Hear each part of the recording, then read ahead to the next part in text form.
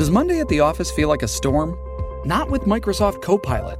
That feeling when Copilot gets everyone up to speed instantly? It's sunny again. When Copilot simplifies complex data so your teams can act, that sun's shining on a beach. And when Copilot uncovers hidden insights, you're on that beach with your people, and you find buried treasure. That's Microsoft Copilot. Learn more at Microsoft.com/AI for all. Forever. Dog.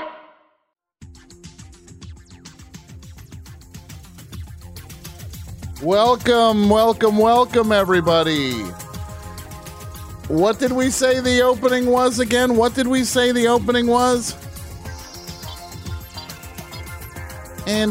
I say the opening was? You don't remember? I don't. I think last week I had my hands full with the music. Yeah, you had your hands full with the music. That's right. I forgot about that. I don't know what the big deal is. You only had the guy from REM in studio. Hey, everybody. Welcome to the best show. That's the new opening. Hey, everybody. How are you all doing tonight? Welcome to another exciting episode of The Best Show. And my name is Tom. I'm the host of the show, and we have a good episode for you tonight. No, we have a great episode for you tonight. We are going to talk all about Hollywood. That's right, and it's very timely because there is a writer's strike happening right now, and I will talk about that in due time. But tonight, showbiz stories, and with a tilt toward auditions. I want to hear people talk about auditions, bad auditions. The number's 201-989-0012. You want to be a part of it, and we're going to have two amazing guests tonight. Paul Scheer, longtime friend of the best show, one of my favorite people. We're also going to talk about celebrity encounters, anything. And Yvonne Zima, my friend Yvonne Zima, another new friend of the show, yet to be on Best Show. One of my friends, very exciting. We're going to talk to Yvonne. We're going to talk to Paul, all about all the stuff. And we're going to talk to you, the Best Show listener, if you want to get in on the action. Again, like I said, 201-989-0012. When we get back from the break, I will reveal the winners of the Eyelids, the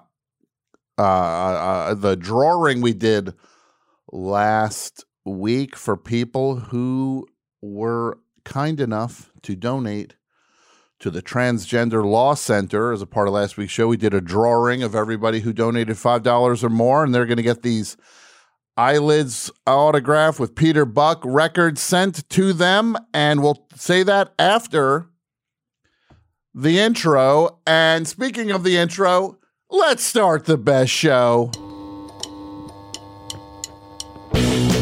Best show. Best show. Best show. Keep on laughing with the radio on Tuesday night.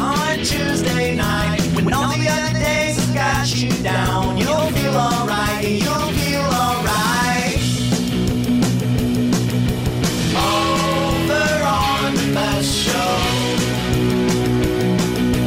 Over on the best show. Best show. Best show. Best show.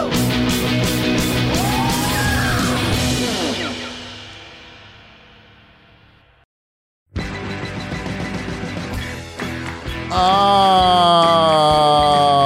right, everybody. Welcome back to the best show here on a Tuesday night in May of 2023. How about that?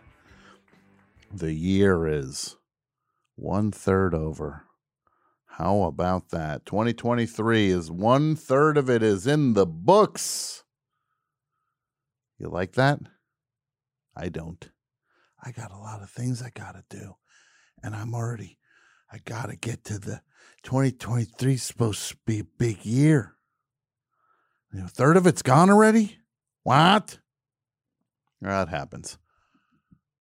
We just heard from Kurt Vile, our friend Kurt Vile. Dust Bunnies from Believe I'm Going Down.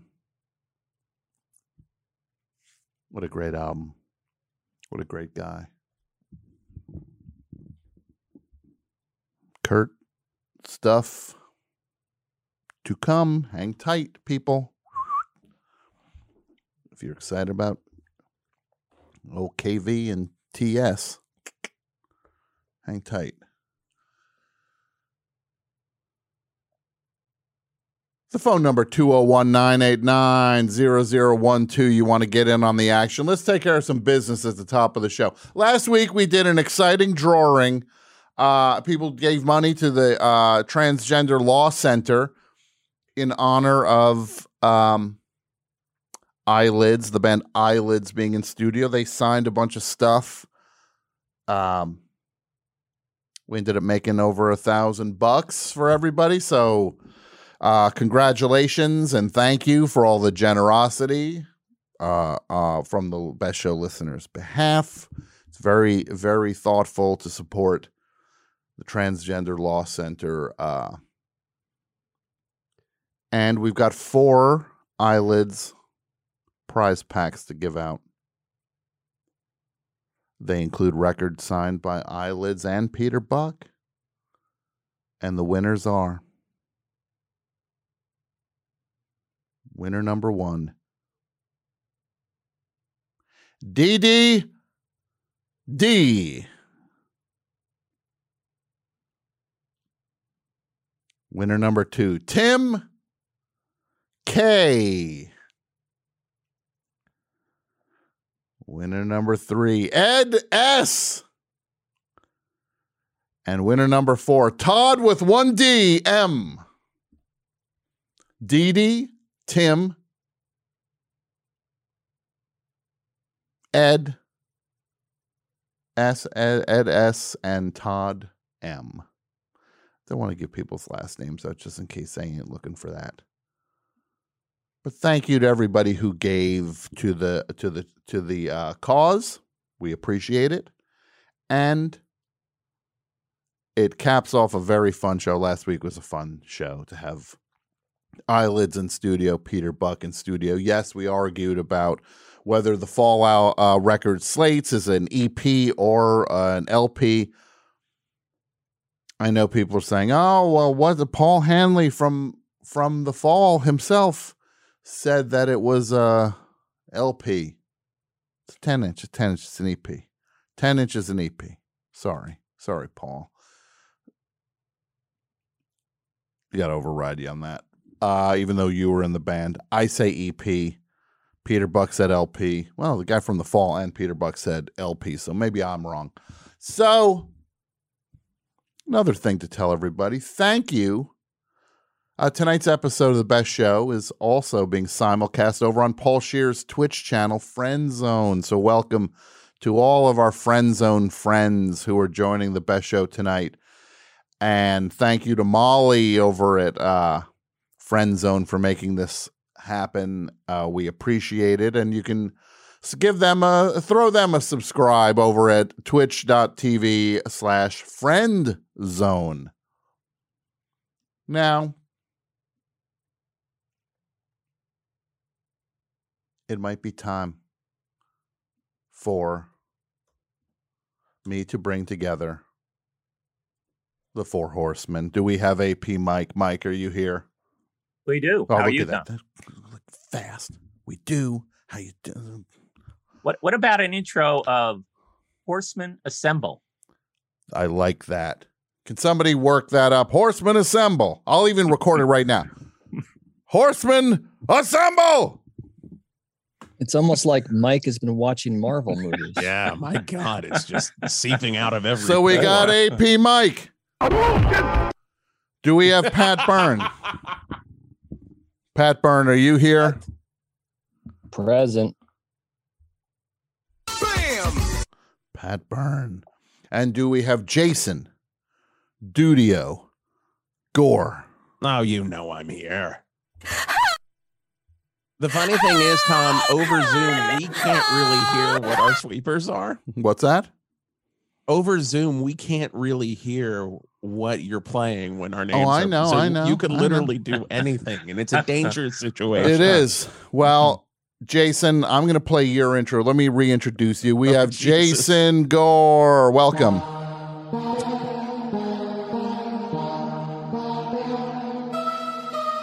I love that. Can you hear it? I can't hear that. Yeah, very lightly. That's right. It's the music. It's the instrumental track from Jake Paul's hit song, It's Every Day, Bro. Because before he was a boxer, before he was my favorite boxer, he was my favorite musical act. What do we got going on tonight? We got, look, if this stupid basketball game goes sideways, I'm flipping this table, saying that right off the bat. This will not be a 3-hour episode of The Best Show if the Knicks eat it tonight. And there will be a few podcasts on the network might have some trouble recording for the next week because the studio will get smashed up and will crumble it to pieces. No. Jason, Pat, Mike, welcome. Welcome to the Best Show. The four horsemen have assembled. Now, Mike. Yeah. What's going on? I was going to ask you, Tom, what's going on in the classical music world? I know where this is going. Oh, my God. In the classical music world, I don't know. Why? Is there any news, any events take place at any concerts? Yeah, apparently Tchaikovsky's Fifth inspired a full body orgasm. There was a story that someone was seeing the LA Symphony perform, and then somebody had an incident. One of the people at the where it was in LA, and they had an incident that they were enraptured by the music, I guess is the polite way to say it. Yeah, they had an eargasm, as Smokey Robinson might say. Have you heard his new record? I've only seen the marketing for it, and it terrifies me. Smokey Robinson has a record called Gasm out now. Gasms. Let's be gasms. Gasms. Oh, more. We're talking about more than one gasm. There's a lot of gasms. Apologies. At least to 12 Mr. Robinson. gasms on this record. Yeah. Apologies. You got eye gasms. You got ear gasms, and you have mind gasms. Yeah. I think this woman at the classical concert, unless it's a total gimmick to get people to listen to more classical music, which it could be. I don't rule that out. It could be a part of the classical music lobby. They are very strong, and they have a lot of sway over in this country. So yeah, you heard Mindgasm only. What's that? I think this was a mindgasm. As a mindgasm. Mindgasm only happens at a Chris Angel show. Yeah, there we go. By all means, let's keep using the phrase gasm over and over. Tom, I just want to say a little bit behind the scenes here. Yeah, what's About that? 2 p.m., I text Mike, hey, you need to bring up Smokey Robinson's new album, Gasms. Oh, so and then Mike quickly texts back, oh, that'll go great with the classical music story. Perfect. That's great. So we got some real parallel thinking going on there. And a real mind meld happening I with the listened to the horsemen. record. I mean, Smokey Robinson's voice is phenomenal for an 83-year-old man. Yeah. I mean, this is probably the smuttiest record he's ever put out. And he's 83 years old. Well, kudos to him. Kudos. Just wait for his 100th. Just wait till he's 100. So nasty at 100. Wait till he's 100. Yeah. No, I mean, he's getting the final 2 songs. I'll just give you the titles. You Fill Me Up. Oh, Jesus. I fit in there. Cool. So this guy. Yeah, look, more power to him. Smokey Robinson going strong. Age is just a number. Yeah. Right, Mike? Right, Pat? Well, I guess Viagra probably helps. I think by the title I fit in there. He's actually at 83. He's reminding himself how this works. It's about parking, guys. It's not about sex. Well, you may be onto something there, Jason. One of the lines in I fit in there is, if empty fills up your private place and nothing and no one can penetrate. If you've got an inner vacancy, baby, then make it a place for me. I'm watching the camera right now, and I'm just ready for Tom to like stand up, and walk out. But now I also see Smokey Robinson's gasms fading. There's in. a beautiful picture of Smokey Robinson who looks stunning. Can we talk about that dissolve? Thank you, Brett. Wow. Look, I give this guy credit. This Smokey Robinson, good for him. Do I want to know about this stuff? Not necessarily. Would it be would I have been perfectly fine if Smokey kept this between himself and the people he shares his life with? Yeah, I probably would have preferred that. Just like a gift album that he just hands out to friends. Exactly. But he's doing it publicly. Good for him. Good for you, Smokey. Good for you, Smokey Robinson. I'm going to we're going to actually do a broadcast live from the Hustler Superstore. We have Smokey Robinson will be on the show, and it's really great, and it'll be a real fun night. People yelling "Baba Booey." And the thing is, Smokey Robinson he doesn't know we're doing it. He'll be at the Hustler Superstore. We'll just ask him to sit down. We'll Was I supposed to be here? Yeah. What do you think the conversation with the record label was, though? I think he went in. Was, how would you like to make a lot of press and money? Yeah. Smokey went in and said, "Yeah, I'm having some trouble making some payments. Don't know what to do." And then somebody said, "What if?" How old are you again, Smokey? He's like, "I'm going to be 83 soon." What if you make the filthiest record imaginable? How about that? Exactly. Do you want to make those boat payments? Yeah, you want to have no problem making those boat payments. In the Smokey. Yeah. Now, someone in the chat, M2Ms says Gasm Chasm is the new Patreon deep dive into the career of Smokey. Gasm what? Gasm, am I saying it right? Chasm? Mike, Chasm, can you believe this guy? Chasm. Mike, chasm. I said it right. What did I say? Chasm. Chasm. You said chasm. You said chasm. Not in Rooster's Creek, man. No. Look, this is. You come down, we'll teach you how to talk. Pat, can you believe this guy? Chasm. He said chasm. Is that how they do it over? Maybe that's how they do it on the Hawk. Not how we do it on the best show. Not how we do it on the best show. Egg foo what? Egg foo what? They say chasm. Best show chasm. Maybe on the Hawk they say chasm. Nothing I could do about that. There's nothing. We're just being us. Yeah, look, you're just being guys. You're just being guys. You're being guys. You're worried about rainbow B-sides. I'm worried about how you say words correctly. It's two different roads to go down.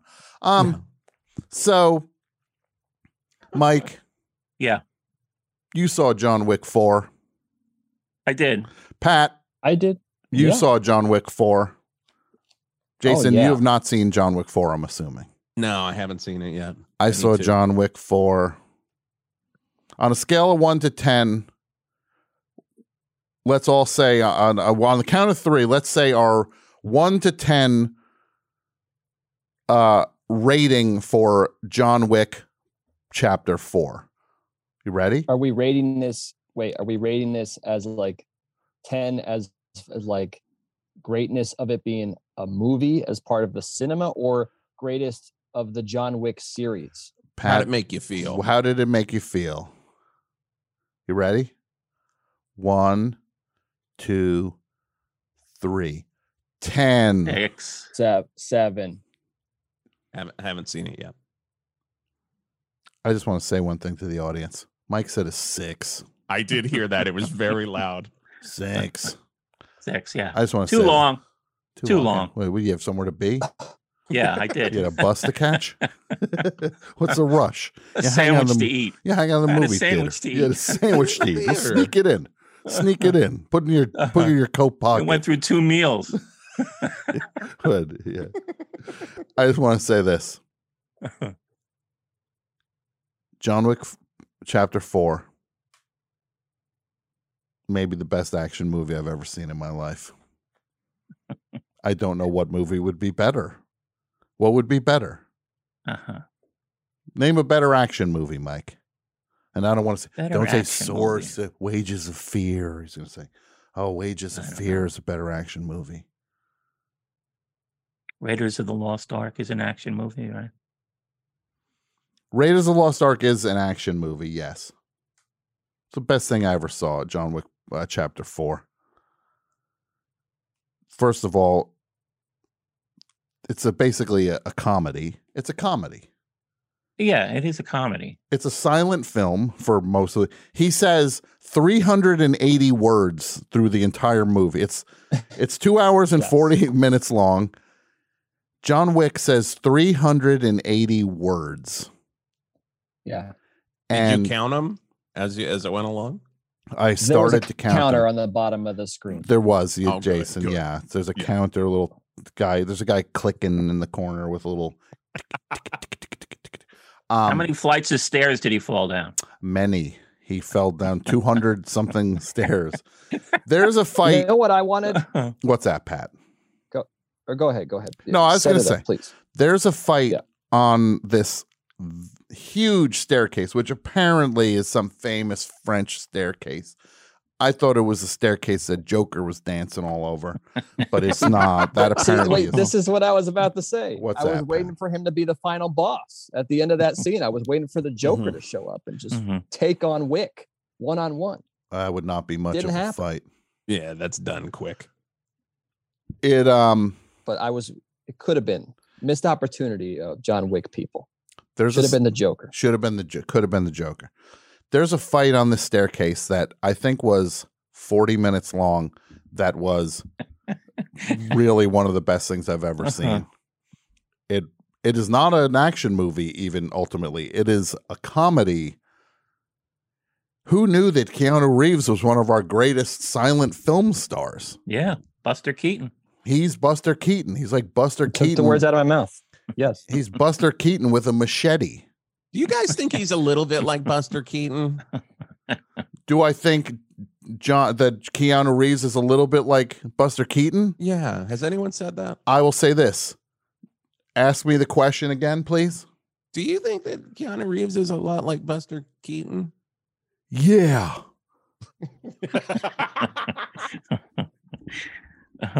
Okay.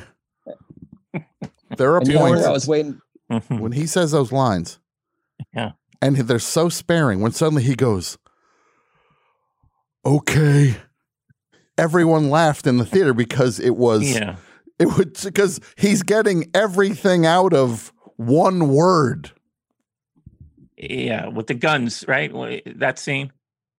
Yeah. He goes, yeah.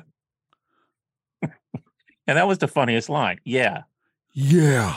He also said his friend's name a lot. Kane. He said that a lot. Do we need to do Night of 1,000 Keanus? Okay. Yeah. Sure. I'm thinking I am. Was it ever explained that his suit prevents him from? Yes, it was. It was explained Mike, it's a part of the law. So he can fall on hard surfaces and not be affected. He's got a suit. The things this suit can do. They're going to do John Wick 5. His face. That's why he puts it over his face. John Wick 5 is just going to be the suit. Keanu Reeves isn't going to be in it. Also, anyone should note that this film really explores how many 1970s muscle cars are available in Paris, France. There's a fair amount. There's a fair amount of Trans Ams and Camaros. Yeah, just in perfect condition, just available. And that country's known for big muscle cars. France, if Paris is known for anything, it's the city of lights and muscle cars. Yeah, very wide streets. It's the best. Yeah. All I want to say, it's the best. Yeah. I can't. Go ahead. What's that now? I was just going to ask you. Yeah, I mean, it's been, especially since watching the fourth one now. How bad is John Wick's sciatica now? How bad you think is it's a constant thing? We can't answer that because you got to watch it. Yeah, I got to. Does it address the sciatica? They address his sciatica. Yeah, you got to see it to believe it, Jason. All right. Well, now I'm very invested. Yeah, it's pretty impressive. They address his sciatica. He has a heating pad. He goes to physical therapy. He tries acupuncture for a stretch. Yeah. He does some pretty good stretching. He has some warm-up stretching exercises he does. That's why the movie's so long. The first 40 minutes is him limbering up. Slip disc. Yeah, I'm thinking I might have a slip disc. Yeah, I'm thinking it might be. Yeah.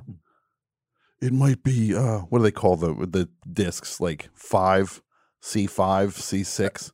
L1, S5? I'm thinking it might be L2. Upper back. Lumbar support. He might have a lumbar support in that Camaro that he's driving around Paris with. Again, I speak for everyone on the best show when I say movie of the year, John Wick Chapter 4. We all give it 10 out of 10.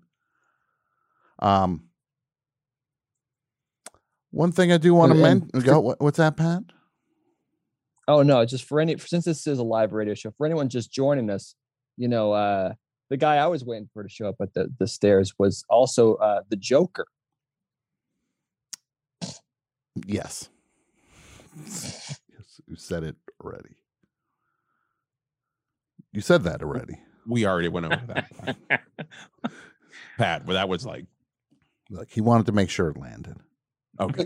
Could have been the joke. Could have been the. See everybody later. Yeah. I just want to say this. I'm going to move on a little bit. I do want to say 4 horsemen, stand down and stand by. Jesus. It's Mike's favorite thing. We literally were texting this week. Mike's like, this is my favorite part of the show is when you say that. I'm like, I can't stop laughing at it. Horsemen, stand down and stand by. All right. I think it's stand back, and stand by. Well, I say stand down. Let's change it every week. Let's change it. What if that's your intro, Tom? It's fun. What if that's your new intro? Like all other podcasts. Horsemen unite. We'll say horsemen unite, and then I'll say horsemen stand down and stand by. Oh God, I don't like this. All right, so let's see what we got. The phone number 201-989-0012. Bop, bop, boop, boop, beep, boop, beep. What's going on, everybody? There's, of course, there's the Patreon for the best show is happening. Best show Patreon is patreon.com/thebestshow. And I'm reading this myself this week, right? Yeah, I didn't record it. That's fine. I wanted to just make sure. I could do it live. No, that's okay. I got some music behind it. I got it. I got it. Okay, all right. Thank you, though. Thank you. This week is going to be Ask Tom, a new episode of Ask Tom, and fresh questions. Send them in over at the Patreon. Now you send your questions in. I'll answer your questions on the Patreon. You send them in. I'll do it. I'm gonna record it tomorrow. So get your questions in. And if we don't get to them that way, I'll do more. I'm doing Ask Tom all the time. Then we got Make Mike Marvel is going to be on the latest episode. And what is on this episode of Make Mike Marvel? Thor? The Avengers. The Avengers. You're up to the Avengers already. And as a teaser, I did Marvel. Okay. As a teaser. That's this Sunday. Every Sunday, new Patreon content goes up. New Best Show bonus stuff that you can only get over at patreon.com/thebestshow. We got also coming up We got another S&W Q&A. That's the Sharpling and Worcester question and answer with Make Mike Marvel. And then on May 21st, that's Ahoy number 3 goes up. How about that? Look at this schedule. And another Make Mike Marvel. And other things are going to start popping up. Then there's a Rubenesque right around the corner. Another Four Horsemen episode, which the one with talking about toilets and public bathrooms. It's the podcast of the year, some people are calling it. And again, you can only hear it over at the Patreon. Patreon.com/thebestshow. And I'm still getting questions left and right about, are we going to bring Meet My Friends to Friends? Meet My Friends to Friends is coming back, people. Hang tight. Keep your drawers on, everybody. Keep your britches on. Keep your britches on. Yeah, let's go to the,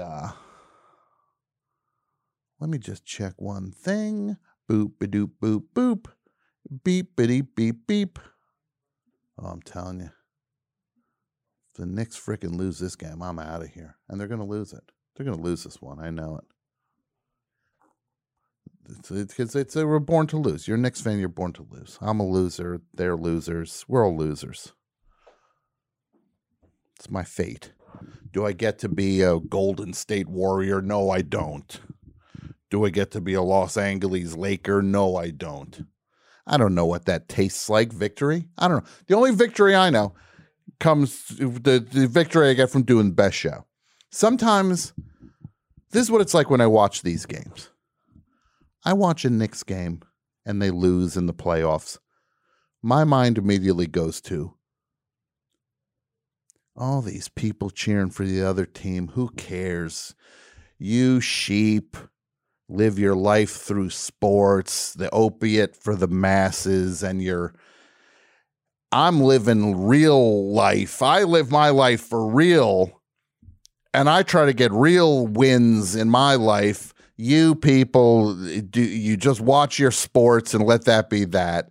And then the Knicks win, and I'm just like, yay! And all that stuff goes out the window.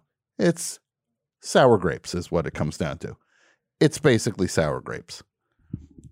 When they win, I'm happy. When they lose, I condemn everything. That's how it goes, baby. Hold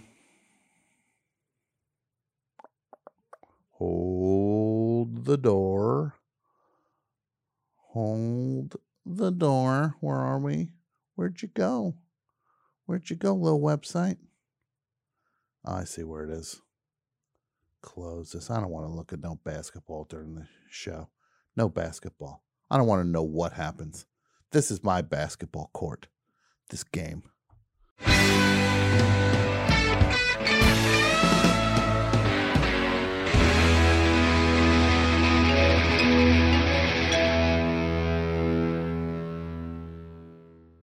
Shipping can make or break a sale, so optimize how you ship your orders with ShipStation.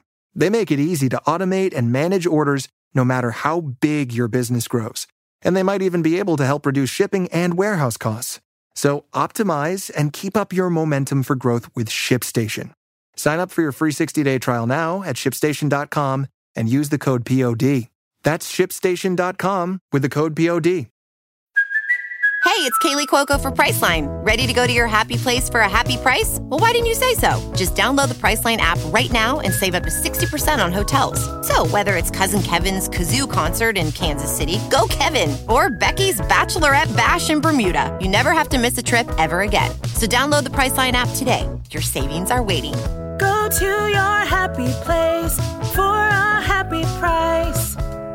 Go to your happy price, Priceline.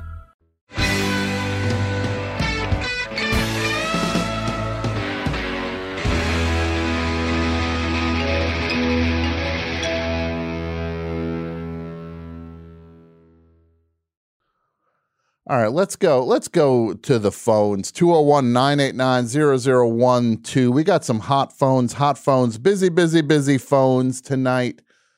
Hello, Best Show. Hello, is this Mr. Sharpling? It is. To whom am I speaking? This is Mike from Minneapolis, otherwise known as Mushroom Mike. Mushroom Mike. How's it going, Mushroom Mike? It's going fine, sir. What's going on tonight? You're one of the biggest laughers. People who know the show know you love to laugh. This guy loves to laugh. Well, I just find you highly amusing, as do many sweet. people. It's very sweet of you. I appreciate it. What's going on tonight, Mike, Mushroom Mike? Okay, well, it is almost mushroom season here in Minnesota, so that's a big thing. But what I wanted to address first is before the celebrity encounter is your greeting. I know that you're a big fan of the early Letterman, where he used to call people Chief. I think you should incorporate that as your initial greeting. Incorporate, hey, how you doing, Chief? Or because you like the Chief, and I have always thought the Chief was very funny. I'm not doing that. Sorry, I can't do. All that. right. No, that's a hard no. It's a hard no. Oh, you call people Chief all the time? What do you mean hard no? Come on, people. It's a hard no for you, my friend. It's a hard no, my friend. Ooh. Yes. No, it ain't happening. Already missing. All right. So here's my celebrity encounter was, you want to hear that story? Oh, do I want to hear it? Absolutely. Okay. So, in the mid 2000s, Martin Short was doing his own show where he's just like kind of putting together ideas. It was like that Conan tour where he just kind of throwing stuff against the wall. And he had a stop in Minneapolis, where I'm from, and it was kind of a preview thing, and it wasn't really all put together, everything. So he was kind of trying to find out the audience, take the temperature of the audience. So he was interacting with the people, and after the show, he kind of came out and did a drive-by, pointed at us and trying to get our sense of what was going on and what was not going on. And I made eye contact with him, and I immediately did the that unique Jackie Rogers Jr. thing with the hand that he does with that song, and he gave it back to me. So I had a 1 second encounter with him that was a very foretelling, because it was instantaneous. Like, he knew what kind of fan I was, and I knew what kind of person he was. He was like, yes, you're the person that's seen Clifford many times, and you've seen all the SCTV, and I know who you are, and you're the person I did the show for. And it was like 1 second of my life, but it was like a perfect 1 second of my life. And I thought that was just great. Mike, that is amazing. That is an amazing one. You showed him that you're one of the real heads. You're a Martin Short head. But you showed it. But when you, because here's the thing, because you're obviously a bigger fan than I am. But when you think those songs when you think of the songs and you do them and you sing them or whatever, do you immediately do that hand thing? Because I can't not do it, because I just think that makes it so much funnier, that little weird hand thing that he does while he sings those songs. Is it like the tilted hand? I'm trying to remember what it was. Yeah. It's the both hands, and the one is tilted, and it's got the shaking. The shaking. When of course she loves me to my amazement, and I love her. What the heck does that mean? And you do the hand thing, right? Mm-hmm. You know the hand thing. I do, Mike. I do. That's an amazing story, Mike. You had a great encounter with Martin Short. He was on stage when it happened, and he gave you a little signal, little reference. Yeah. Cool beans. So that was my short little encounter, and it was a perfect, because I didn't have to talk to him and embarrass myself as I do on this show all the time. Thank you very much. You do not embarrass yourself. You're a champ, and we love you. And we celebrate Mike from Minneapolis on the show the way we celebrate all the greats, all the callers. One of the best in the biz, Mike in Minneapolis. Well, thank you very much, sir. Thank you, Mike, and you have a great night. Did that. All right, let's go back. Busy phones. Hello, Best Show. Hi, Tom. Hi, who's this? This is Joshua in Lansing. Joshua, my son Joshua. How are you, Joshua? It's your father, Robert Evans.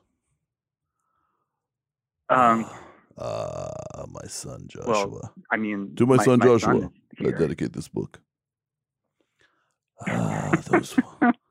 Those lilies. Down goes the phone. Down goes Sinatra. Was I mad? You bet your ass I wasn't. So, what's up, Josh? I'm hanging out with my son Abe, and we're listening, we're watching, and yeah, I was I called in. I got this celebrity story to share. If that's cool to just yeah, let's hear it. Okay. And I also want to talk to actors, people that act, and then they try these things and all sides, auditions, acting, things you did, you failed, you sweating up a storm on a set. I want to hear about all of it. So go ahead, though. The floor is yours right now, my friend. Yeah, I mean, this isn't going to be quite that. I mean, there was sweat involved on my part, but so this is Ralph Nader. Ooh, and, real celebrity encounter there, Ralph Nader. Yeah, he hosted Saturday Night Live. He did. Maybe he was on Sesame Street. He might have been on Sesame Street. So what's your encounter with Ralph Nader? Yeah, so I'm a librarian, and so I go to these library conferences, and first thing I gotta ask, Joshua. First thing I gotta ask. What's the weirdest thing you ever saw written on the a book? The weirdest thing I ever saw written on a book. In or on a book. In or on a book. So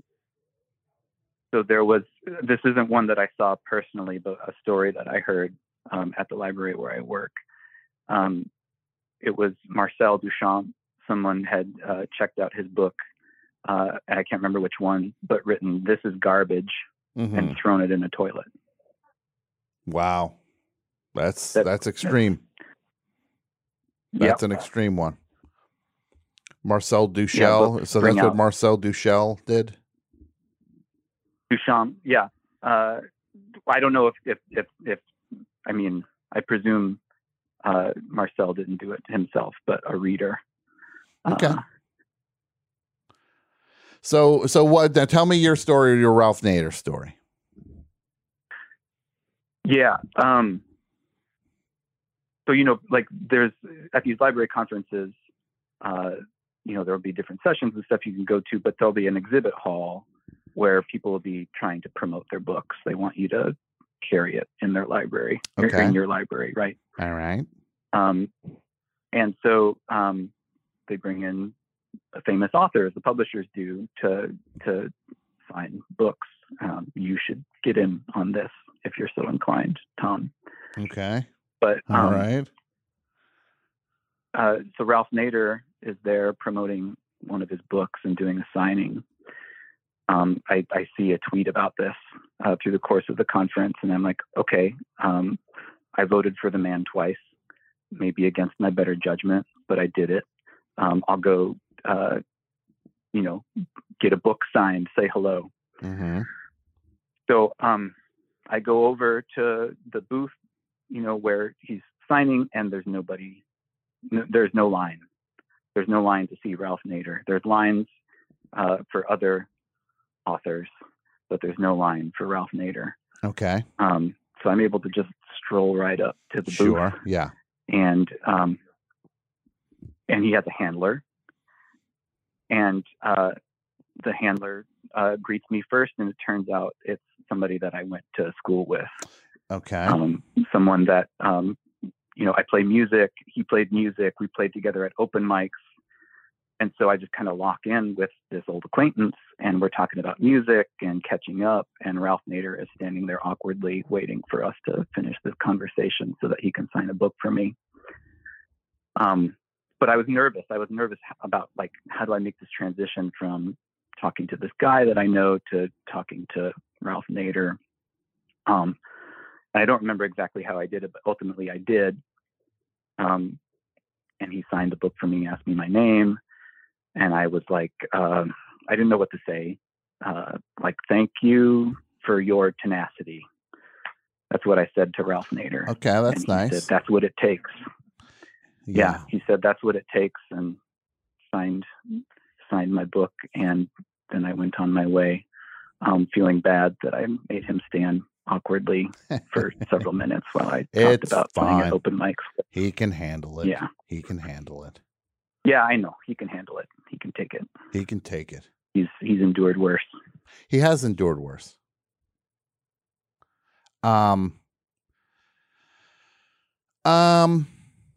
Yeah. Don't worry about it. He can stand up. It's cool. It's Nader, right? Yeah. Yeah, for sure. I love it. I love that you love. I love that you love Joshua. Thanks. All right, my friend. Yeah, I love that. I love too. You have a great night. Yeah, you else? too. Say anything? Hi, I say hi to what now? Yeah. This is my son, Abe. He's a fan. Abe, let me talk to Abe for a while if I could, please. Yeah, sure. Go ahead. I think a bird pooped on my shoulder while I was playing soccer today. Hold on a second. Abe, you can't start with that.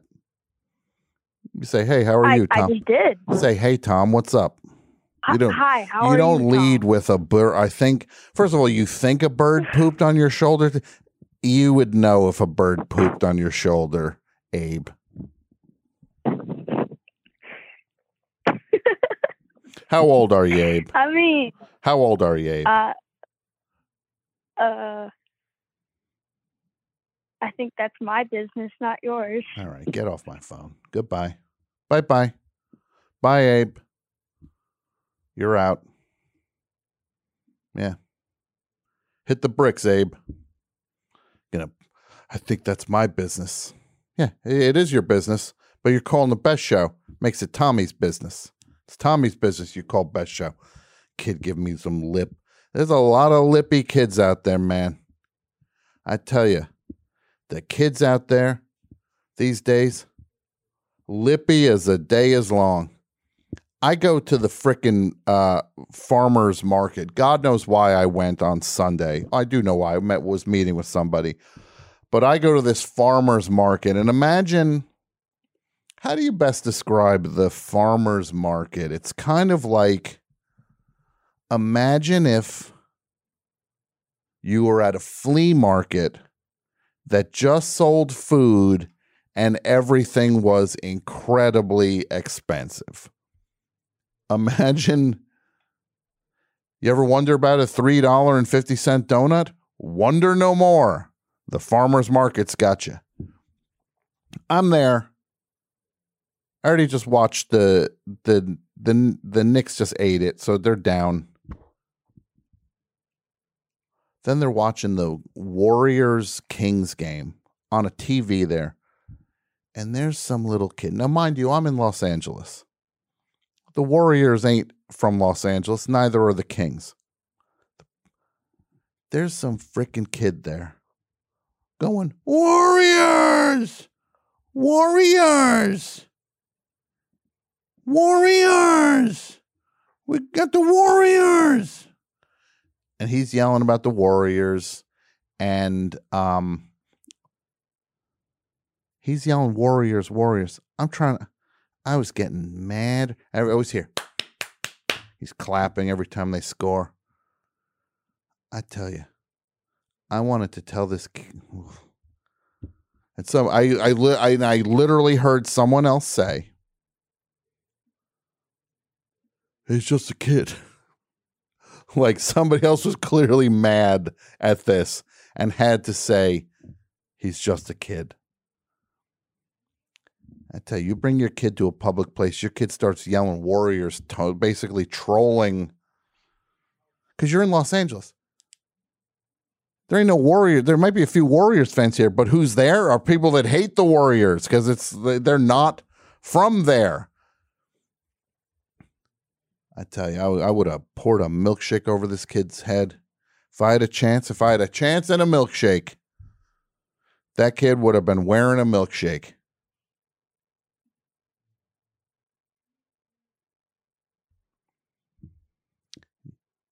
Warriors! I hated it. Lippy kids. World's filled with these lippy kids, man. These freaking lippy kids.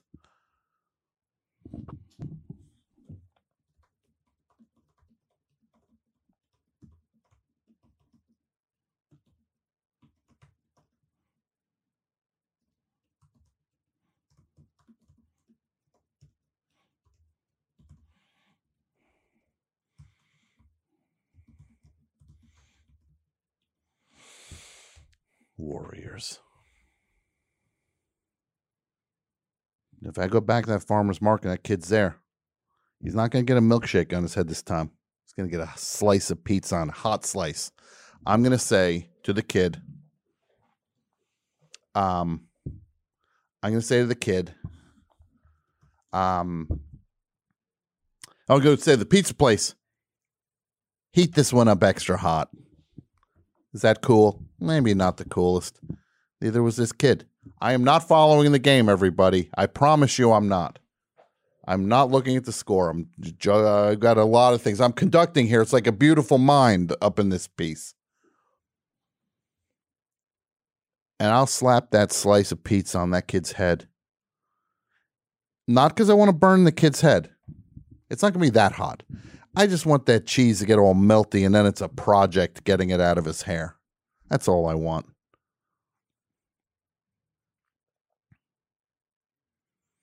And the kid, we put pizza on my head. Yeah, you're yelling to go. Why don't you go see if Jordan Poole will help you out? Your cheese stuck in your hair. Why don't you ask your hero Jordan Poole to help you get the cheese out of your hair, kid? Let's go back to the phones. Let's go back to the phones and see what's what. Where are we? Warriors. Warriors. It's like this. Warriors. Not on my watch, kid. Get ready to pick some melted cheese out of your hair, Junior. Little trash monster.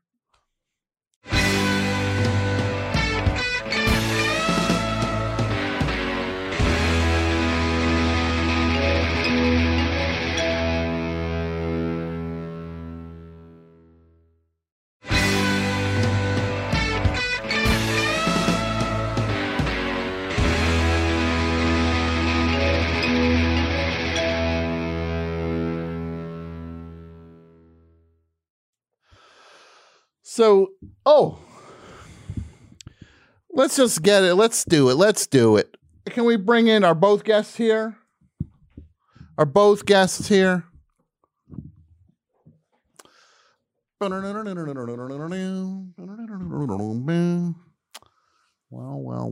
look who it is. As I live and breathe. Oh, look at these going around the horn here. Like, that's going to be you, of course. Welcome. Paul Scheer is in studio. How about that? And then, of course, Yvonne Zima's here. How are you, Yvonne? I know it's a huge mistake. It was a big, big mistake. Yeah. I'm trying to extricate myself from this situation already. You're like, oh my God, so awkward. No, it's exciting to have you here. Why don't you get up on that mic? Yes. Welcome, Paul. Thank you. I'm excited to be here. An old Best Show friend? Yes. And a new Best Show friend. A friend of Tom. Yes. I feel like the last time I was in studio, we were on the East Coast. We were. And that makes sense. Yeah. And I enjoyed our night there. But now, a little bit earlier, the sun is out. Sun's out. It's warmer. It's nice. It's exciting times. It is. And since then, you have become super famous. Oh my gosh. Now I'm really. This is where Paul. So famous. Paul was at the bar. Paul was here. But it was the best show. It was the best show. A blessing. Yes. Like it's like when Johnny Carson would have people on. It was the blessing. The go ahead. He'd give them the wave to come over. At this point, you're just like, oh, I have an idea for a podcast. It's called "How Did This Movie Get Made?" And I said, Paul, lose movie, and the rest is history. It was like the Facebook. I said, get rid of movie. And you did. And now I'm going to just say this to the audience, and Paul will not. Yeah. The money that How Did This Get Made makes. They do a thing. They watch Curly Sue. And then the next morning, there's a bag of cash on his porch. There's one bag that says Paul. There's one bag that says Zooks. One bag that says June. And June, well, our bags sometimes get mixed up. It's okay because it's equal. She's my wife. But here's what I'll say. And I love that you brought up Curly Sue, a movie that we have not done on the show. Okay. But it is a movie that lives. I'm never going to research this fully, but I feel like I know it's true. Yeah. That is the movie that made John Hughes retire from making films because Jim Belushi was such a bastard that he was like, I'm done. And then had his wonderful office. Yeah. And the person I know worked for him for many years and said that he would pump out script after script after script after script, but never go to make any of them because of Jim Belushi. And she said when you went in his office, it was full of bookcases. Yeah. And the top of the bookcases was where he kept all of his scripts. And it was basically lined around the entire office of unmade scripts because he's writing Ferris Bueller's Day Off in a weekend. Yeah. He's writing Breakfast Club in a couple days, Planes, Trains, Automobiles in 48 hours. So he is turning out, but Jim Belushi made him quit the industry. Jim Belushi broke his spirit. Not John. Not John Belushi. Not John. Jim Belushi broke his spirit. And this is a person who worked with a significant amount of the Brat Pack. Yes. Right? He worked with a baby in Baby's Day Out. Like that's a baby doing silent movie comedy. Yeah. You would think any of those things would have broken him. Babies. Wow. And now they say don't work with babies or dogs, I think is the other thing, right? Yeah. Is that the saying? Now, let me just give some context. Paul, you're a podcast warrior. People might be saying, oh, I know Paul. I have not met Yvonne and Zima yet. We're talking about showbiz tonight, right? It's all about showbiz. Do you know Yvonne's story? Well, we met out in the front, but I wanted to keep a lot of the mystery until we were on air. Well, we're ready. really meeting now because I just said yo, and then we watched basketball for 2 minutes. You called us in here with the final 22 seconds on the clock. We are now with you in a zone of not knowing. Good. Not sending juju. Good. Can I say one thing about the Knicks did win? I was just told they did win. So there we go. The show can proceed without me smashing up the equipment. Now I'll tell you this much. Yes. Who's front and center at that game? David Zaslav, head of Max. Yes. Head of Max. The world is on strike or writers are on strike. Zaslav's like, let me go catch a basketball. This is how much I'm worried about the writers. Yeah, the writers. Let me go catch a basketball game on the other side of the country. Yep. Let me get there and just show you how much I'm worried about this writer. I'm worried about the name Max as a network name. Yeah, like, hey, it's Max. I'm like, it's like Spike. It's a hard name. Spike kind of worked, but it felt there's more to Spike. Yeah. Max feels, no offense to any Maxes out there, it just doesn't feel like it's. He's a third best friend. Max. He's not Max, even. Yes, exactly. Yeah. Max would be your. Max is always relegated. But I didn't mean to cut off your introduction. No, there's no cutting off. No, I'm just trying to ape how you go into the podcast, Mike, because you're clearly expert. And I'm like, what is this giant thing in my face? You got it figured out, Yvonne. So, Yvonne is what you call a lifer. I know this, and I'm very excited about this. Because your first role was, you are the youngest of three? Yeah, I'm the youngest of three all-female child actors. Okay. There is still alive. The Zima family. Yeah. There's Madeline. Victoria. Vanessa.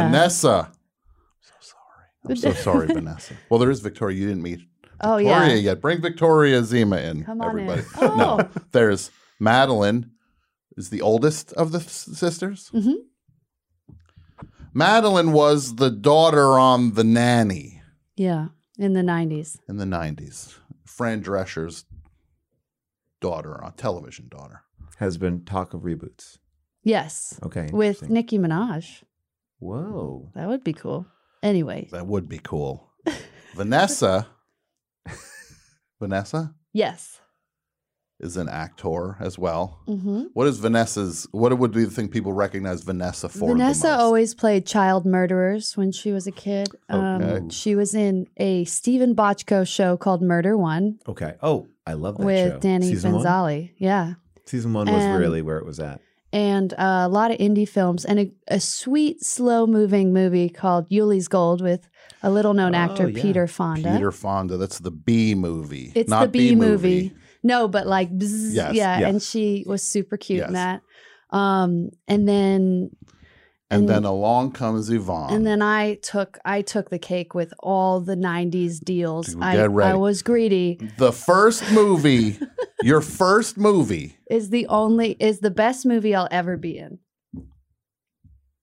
I'm not going to say that's true. You're young. You have a long way to go. Look, it's a great movie. As if you've seen the movie Heat, there's a shootout about halfway through the movie. Tom Sizemore running from the cops. He's a scumbag.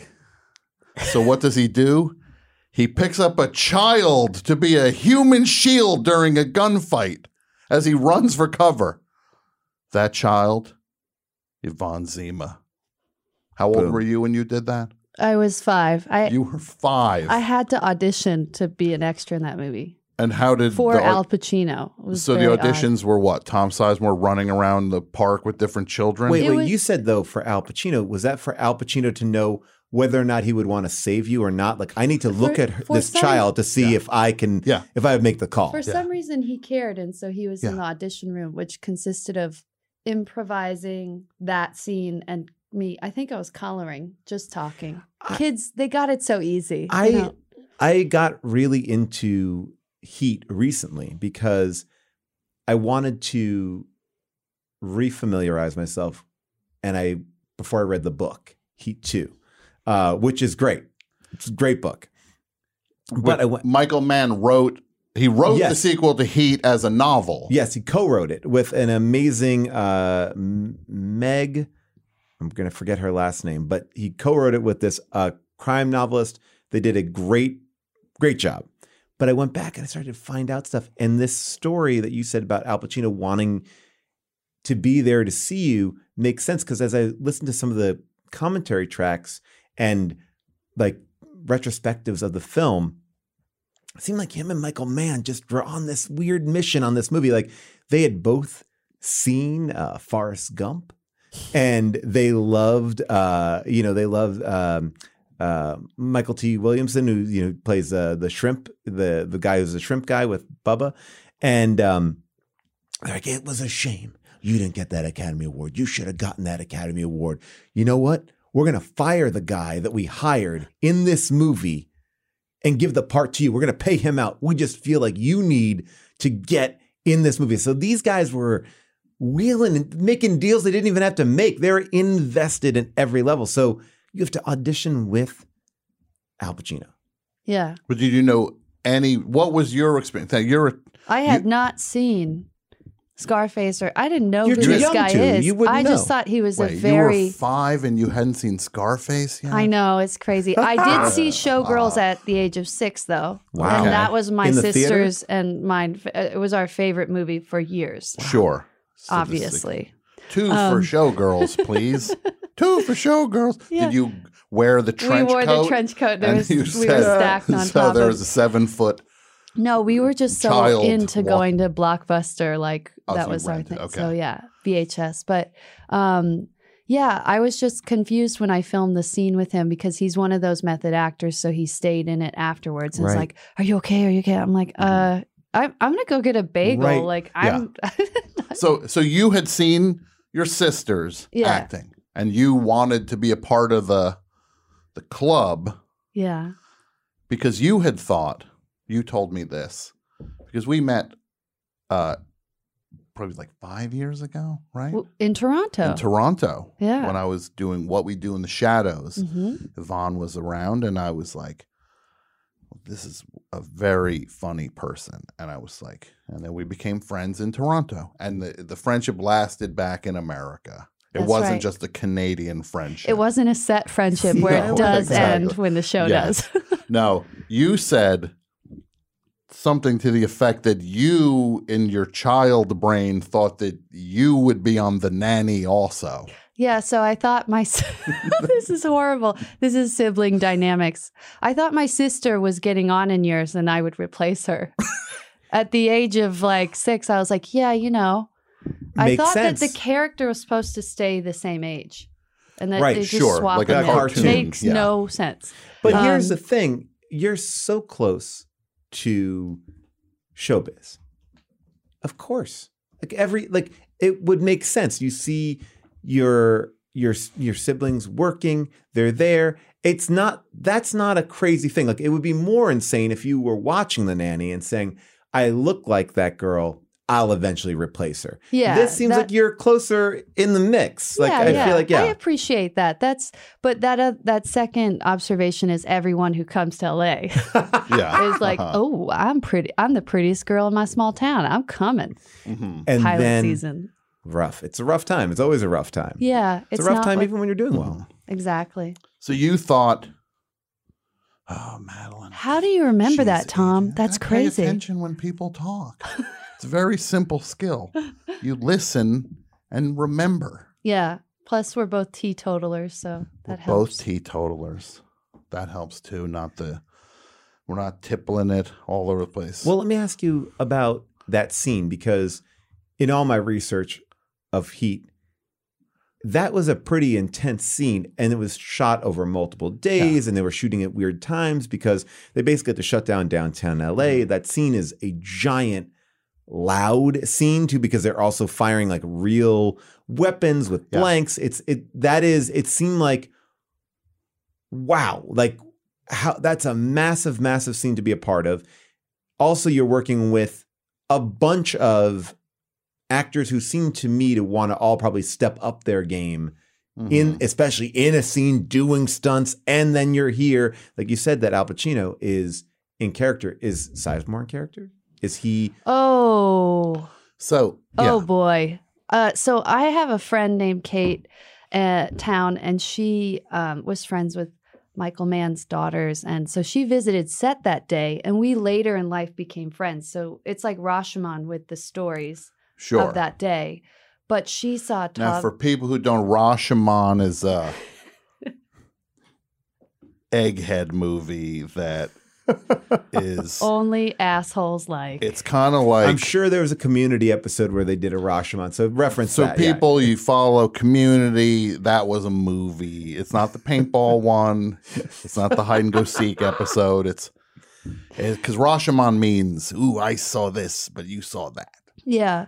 So Kate was maybe she's a bit older than me, but she saw a man outside his trailer in his underpants screaming and crying right before that scene was filmed. And that was Tom Sizemore, which I learned years later. Wow.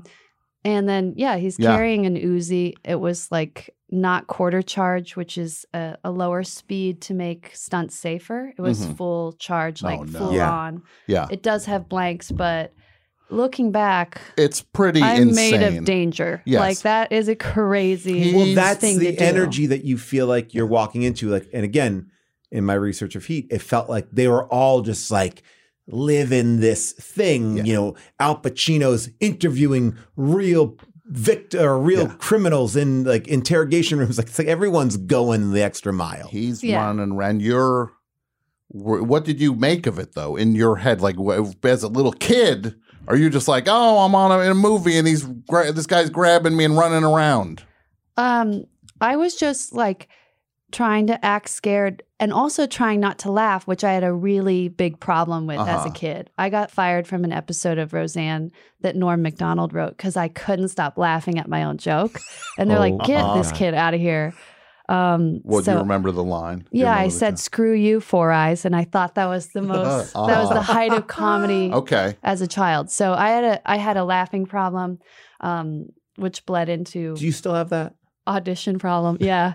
I have a laughing problem when I'm nervous or like when I feel like when I know it would be like, it's almost like my body goes, this would be the worst time for you to laugh. Mm-hmm. There is nothing funny happening here. Mm-hmm. And it is something that it's a nervous thing. It doesn't happen all the time, but it happens at the worst times.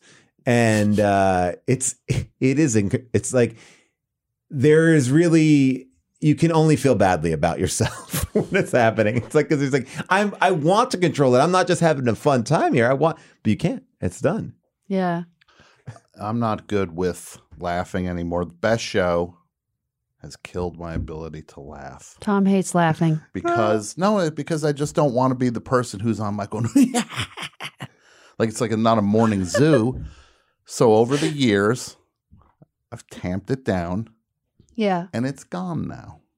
Now I just go, that's very funny. I'm that person now where I'm just like, that's very funny. It's a prison.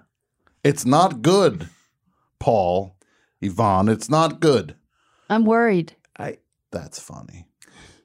I'll see something like I'll watch like I Think You Should Leave and I'll just go like, oh, that's very funny. And everybody else is rolling on the floor. Ruffle. You see, but I think I do that more watching something, but in real life, I'll laugh. Okay. Like a person will make me laugh. But it's like, I have no ill will towards anything. Yeah. I love that Tim Robinson show. No. And I'm like, that's great. But I can be like, that's really funny. I'm at the point now where the things that make me laugh are dog videos. Like, it's like, look at that dog dancing around. It makes me laugh. Or somebody falls. It's not healthy. Like Jackass. When I saw Jackass Forever in the theater, I laughed. I was free. And I laughed because people are getting hit by softballs in the face. And I'm like, I still say that my favorite like movie theater experience was the first Jackass in the theater. Oh my God. Because it was like, I don't know. I know people talk about like silent film and you know, when you saw like a train coming at you, but there's something about Jackass on a big screen and seeing some like what was going on there. Mm-hmm. It broke me in a way that I've never laughed in and I always long to go back to that moment of like just like a stupid laughter. We were obsessed with those movies, even Bad Grandpa, like all of it. Yeah. No, I love it's free because it's real. It's not scripted. And then that makes, for some reason, I can laugh at that. And the last time I laughed in a theater was at this scene. Uh-oh, here it is. Oh my God. It's heat. Now there's this little kid. Here comes Tom Sizemore with it. Oh no, I'm worried about this little kid. He scoops you up. Oh, whiplash. Oh my God, this is horrible. So what are you thinking right now? You're like, this guy's... I'm thinking Pacino had great hair back then. This is great. Oh yeah.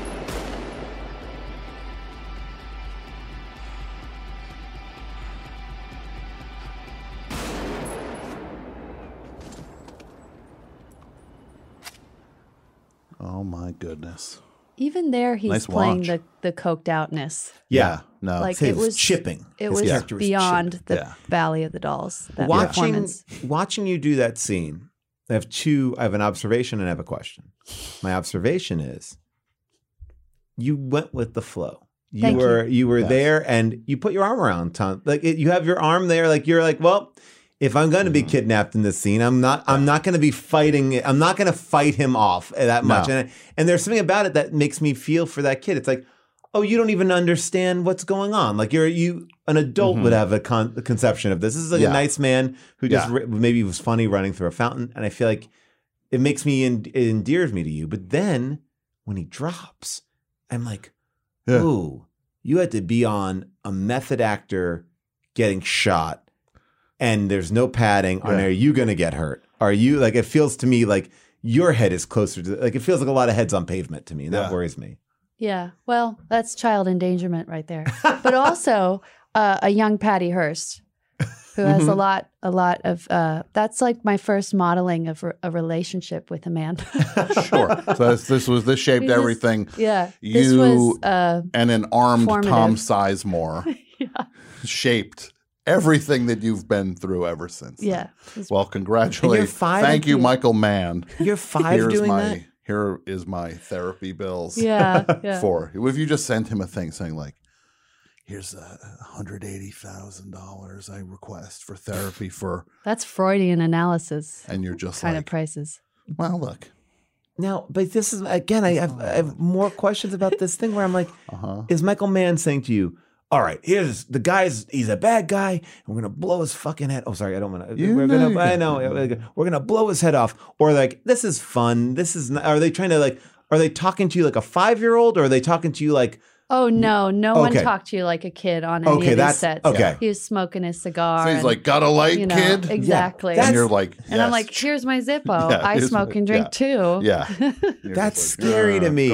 5 years old. I mean, that's a pretty... You're ashing in the fountain. Yeah. Stub your cigarette out on the LAPD. Oh. So when you did that, did you get the bug after this? Did you have the acting bug now? You wanted more? I never had the acting bug, but what happened was there was this is how funny casting is. People thought I was Natalie Portman in that film and not the extra. So I got 5 movie offers that year and they were all these action movies. So then I was typecast as... This is the next big one. Hostage girl. We're not talking about the girl in the lunchbox from Roseanne. That happened. Screw you, Four Eyes. Not Hostage Girl. Not young Lisa from Bed of Roses, of course. Your great part in that. Not the little girl from Executive Decision. What did you do in Executive Decision, the Kurt Russell, Steven Seagal movie? I was a passenger on an airplane that was getting gunned down. Yes. Everything. I was typecast as a tearful, endangered waif in the 90s. Now, by the way, I know you ran over it real quick, but I want to just ask, Bed of Roses, is that the Mary Stuart Masterson, Christian Slater film? Wow, he's good. Yes. Look, that's why he makes the big bucks with his movie podcast. And I'm here scraping for change. I'm in a closet. I'm in a closet in a guest bedroom. This is a very nice studio. It is. That movie was shooting when on the block that I lived on in New York. I lived on 5th and 10th when I was going to NYU, and they were shooting that movie, and I was so excited. The Baboon Heart movie. That's the movie where one of them has a baboon heart, I believe. Yeah. And I was so excited to see. It was like my first time in New York and seeing a movie and seeing them shoot a movie out there. I was so excited to see that. Imagine if the first time you saw a movie being shot was Heat, and you're in it. But are you nervous? Are you nervous on any of these things? Or I've been to the nanny. I know. I've been to a nanny taping. Yeah. I don't get nervous. I never get nervous, except when I did like a reading of a short story I wrote at a bookstore. Then I didn't know how my ass was twitching. I was so nervous. I was like, oh my God, I hope they don't see this. But other than that, I've never. See, that's amazing. And I think that's the thing where people go, don't work with kids and dogs or babies and dogs. It's because most kids don't have like the wherewithal to just fit in. I think that people don't want to treat kids like kids on sets. They want to treat them like adults, but have them act like kids. And so you probably brought both things to the table, which is like you're a professional and you could do these like action movies. I mean, guns and everything. Yeah. So executive decision. You're a passenger on the plane that is being hijacked. Kurt Russell and Steven Seagal in the movie. Who did you work with on that? Did you work with either of them? I worked with Halle Berry mostly. Okay. Because she was the flight attendant. I was just clinging to her. And Kurt Russell. And Steven Seagal, I didn't see him. He had a very small. That was like a fun thing for movie fans. Yes, that was one where he got.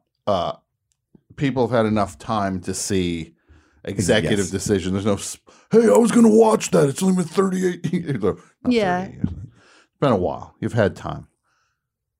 He eats it early in the movie. It's the whole point of it. It's like what? It's like a thrilling. fun thing. It's like, oh, you wouldn't kill off the hero of the now. Exactly. And they did. Yeah. So then the big roles right around the corner. Wait, and you got 5 of these roles, just no auditions. They just offered them to you. No, I had some auditions, but there was like some heat on me because I love they it. thought I was Natalie.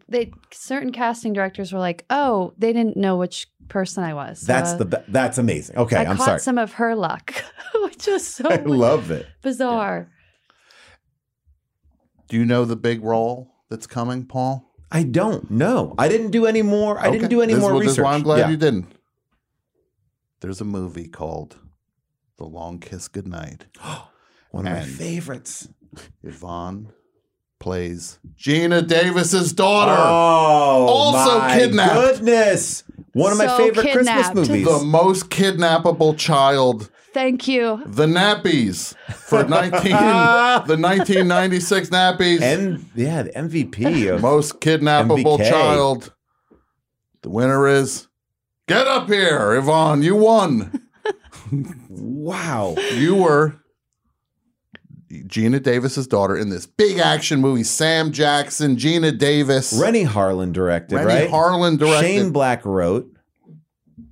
Big movie. Big movie. Great movie. And I would say a movie that didn't get its credit when it was really in the theaters, but has been a movie that I feel like people are like, oh, we missed the boat on this one. Yeah, it was Biggie Smalls' favorite film. Whoa. So I think that's pretty That's amazing. mentionable. And I just want to say one thing now. I'm not going to spoil the whole thing.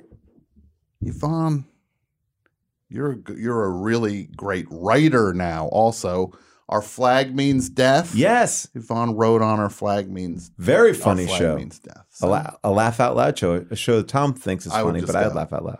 That's very funny. It'd be a scene. It'd be like, oh, that's good. That was funny. And then everybody else is like, what's wrong with you? I'm just like, I'm kind of broken inside. These wires need to be reconnected. The laugh wires. But I'd oddly, wouldn't you say that Tom has gotten lighter in his years? Like, oh, Tom's a happy guy. Yeah. But I didn't know him back in the day when it was dark times. So moody. But skulking around. You're always Toronto. just jolly. A breath of fresh air. Just walking around Toronto, just mad at the pizza. Pizza was terrible in Toronto. It's hard to be happy in Toronto in winter. When we shot Long Kiss Goodnight, it was the most freezing winter on record. Like everyone had snotsicles and frozen eyelashes. And shit was really cold. There was some sort of, I remember I just read Gina Davis's book, which is great. But there was something where they had to go into a plunging like ice water. And it seemed ridiculously hard. And again, another hard director, like Rennie Harlan, like, we're going to do this. Like, let's blow everybody up kind of a thing. That's frightening. I read, oh my gosh, she wrote and directed Women Talking, and I can't remember her name right. Sarah Polley? Sarah Polley's book. And working on like Baron Munchausen and all these movies, like they really mess you up. Like, or she felt very messed up because she was treated in a way which was, just get in there, do this thing. Like, we're putting you in danger's way, or you don't know where the danger is or where the danger isn't. Yeah. Well, I never felt mistreated on any set. Okay. It was the 90s. The money was flowing. The deals were luxurious. Like, I love it. I was wearing a thought mink you were coat. Natalie Portman. So problematic now, but And then one day somebody said, wait, her name is Yvonne Zima, not Natalie Portman. Yeah, and then they're like, get out of here. And I was like, okay, I'll go. I'll they took your work on champagne glass out of your hand. It's like, sorry, kid. They kicked me out once they realized who I was. Give us that Zippo back. Yeah. So, no, but you we'll go into more. It's fascinating. I hope you don't feel like we're just slowly I had going no through idea. your thing. I thought this show. We're going to talk about all sorts of stuff. We're going to talk about all sorts of. But I just want everybody to meet you because I know these things, but other people don't. And it's just fascinating to talk to somebody who worked on crazy things when you were truly a child. Like, could you imagine one of your kids being in I'm on set with Sam Jackson today, Dad? It would be mind blowing. Now, let me ask you this: are you a fan of those things? Are you not of your work, but given your choice of film or your choice of genre, are these things that you are excited about being in? Or you're like, no, that was a really fun experience. I enjoyed it, but that's not my cup of tea. Like your cup of tea isn't maybe those things, or is it? I love it that much more. Like I love action movies. I think Long Kiss Goodnight's fun because I love the buddy cop movie and that genre kind of twisted on its head. But just seeing what goes into it, I have such reverence for stunt people who, I mean, that job's insane. They go to work and they might not come home. You know, when I was on my last show, Black Monday, my character has to fall down a flight of stairs, and it was in it was supposed to be in New York City. So like those steel staircases on the back of an apartment, like that kind of, you know, not a carpeted stairwell, not anything. Yeah. And I said to him, I go, what's the gag? Like, how are you going to do it? And he's like, I'm going to fall down the stairs. Oh. And I was like, really? He's like, yeah. He's like, you can't fake it. And he did it. He came down perfect. And then slashed his head open on the last stair, like right across top, and sat at the monitor while people were administering, you know, different things to his head, watching the take. It looked great. He was happy about it. Then he got in an ambulance and left. He came back to do many other stunts for the rest of the season. But it wasn't a deep cut, but it's a head cut, and that's a thing. And that I always I think that moment, and I'd done and worked with different stuntmen and women and for many, many years. But that moment, it's like, oh, wow, it's so hard. And that's why, no spoilers, but seeing that final sequence in John Wick 3 or 4, whatever the last one was, where it's pretty much all on stairs for like 20 minutes, I was like, this is one of the most insane things I've ever seen. It's the simplest thing. That's the scariest, most insane sequence of... It's one of the craziest things I've ever seen. Yeah. Is this giant 20-minute staircase fight. Oh, wow. I haven't seen it yet, but... Yeah, it's just all on concrete stairs. Yeah. Oh, like boy. 400 of them. Yeah. And they're crazy. I love those movies, though. Yeah, they're amazing. It's so much fun seeing. We saw it last week, and it was like... It's basically a comedy in a lot of ways because the physicality of it now, they're leaning so hard into the physical part of it that it is just played. It's like, well, how can you not laugh when somebody gets hit by a car and then he shoots them as they're in the air after getting hit by a car? I would like to say, let's watch this scene from Long Kiss Goodnight with young Yvonne Zima. This is so fun. Now, which one are you? The shorter one. Okay. Yeah. Oh, that's Craig Bierko. He's so lovely. Now you're being shot at again. A helicopter's hovering, and you're being shot at from the helicopter. This was 6 months, this shoot, so wow, that's like a long time for a 6-year-old. Wow. Amazing. Do you still have that hat? I wish. 6 months. I do months. have one of these jackets still, and it fits. And okay. It fits in a different way. Sure, yes. Now, 6 months, when do you officially check out of school? Oh, in that time, you're in school the whole time. No, but I mean like going to a school where other kids are not like a set. Like, do you...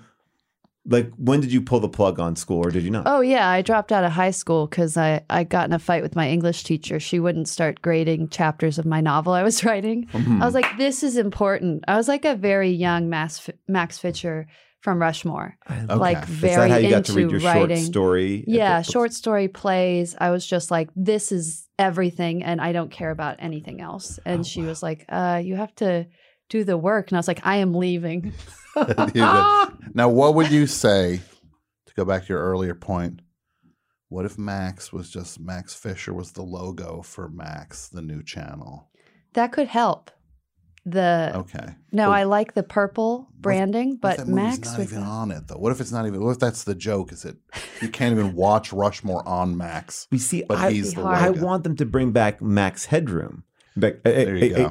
It's streaming shows. Like, and have like a little like that would be a great way to bring back a classic Max and get you excited again for because that's the future, right? Max Headroom is a cop in the future. I don't know what Max Headroom was. I'm not sure what's going on with that. As a kid, I was confused by it. It felt like I should like it because I liked the commercials. Mm-hmm.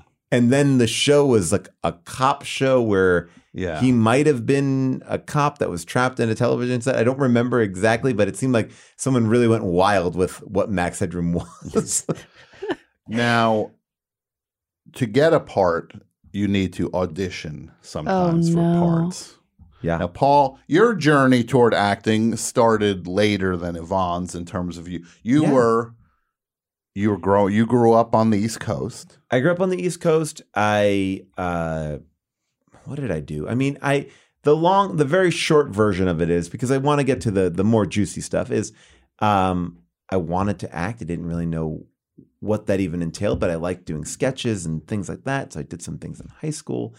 But when I was in high school, I found this improv group called Chicago City Limits, and they were an off-Broadway, and off-Broadway is a term I would use very generously. I mean, it was like 60th and 1st. And they would do like short form improv, like whose line is it anyway? Like every time this bell rings, you're going to change your thing. And I went there and I pretended I was in college to take these classes with all these adults, and I loved it. And then when I finally went to college in New York, I was like, I want to go take those classes again as a real college person.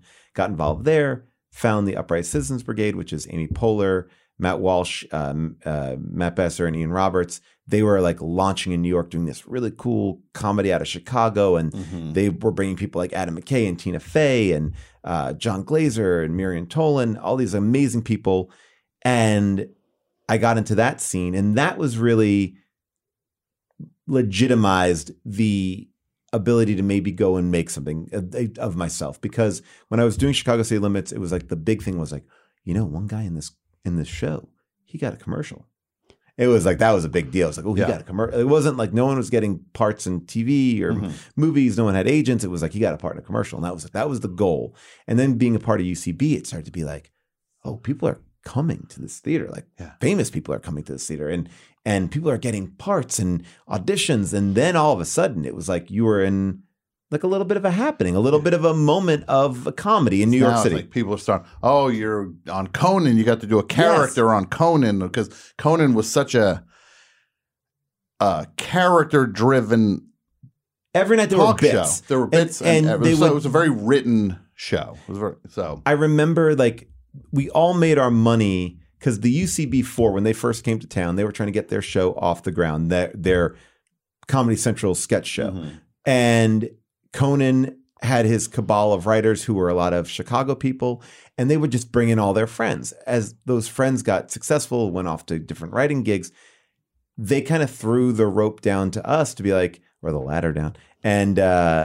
And we started getting to do these things. And it was the best because it would be like non-speaking parts for $500. You could make your rent if you do 4 in a month. And they could call you 3 or 4 times a week because sometimes you're just wearing a SEAL costume. No one's seeing your face. It was the best thing. And you'd be backstage with like the best people. And I remember like Kirk Douglas one time was backstage. I'm in like a Ronald McDonald costume. Somebody is, dressed as like a knight. There's like 2 halves of a horse. There's like a mime. And he's like, this is wonderful. Look at you. This is television. And like he was just like taking us all in a way of just like, this is brilliant. And that was like kind of this vibe at Conan. Like the celebrities were kind of engaged in this weird world because you'd be lining the hallways where all their dressing rooms were. Yeah, it really was like a version of what you see show business in movies where the gladiator walks by and here comes the alien walking. It really was kind of like that at Conan. So what was the first audition you did though?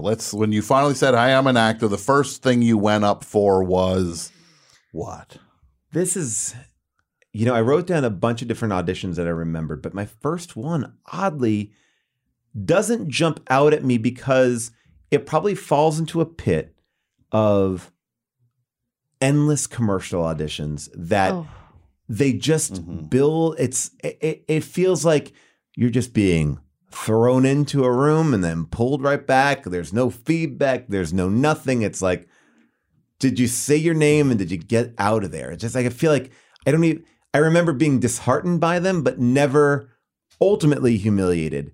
But there was one moment where I was like, why am I not booking these commercials? All my friends are booking commercials. And there's probably a myriad of reasons why, but there was like, I need to stand out. And one day I was at home and I was watching this like VH1 documentary. So it's barely even a documentary about like Happy Days. And they're talking about on Happy Days how Robin Williams got the part of Mork.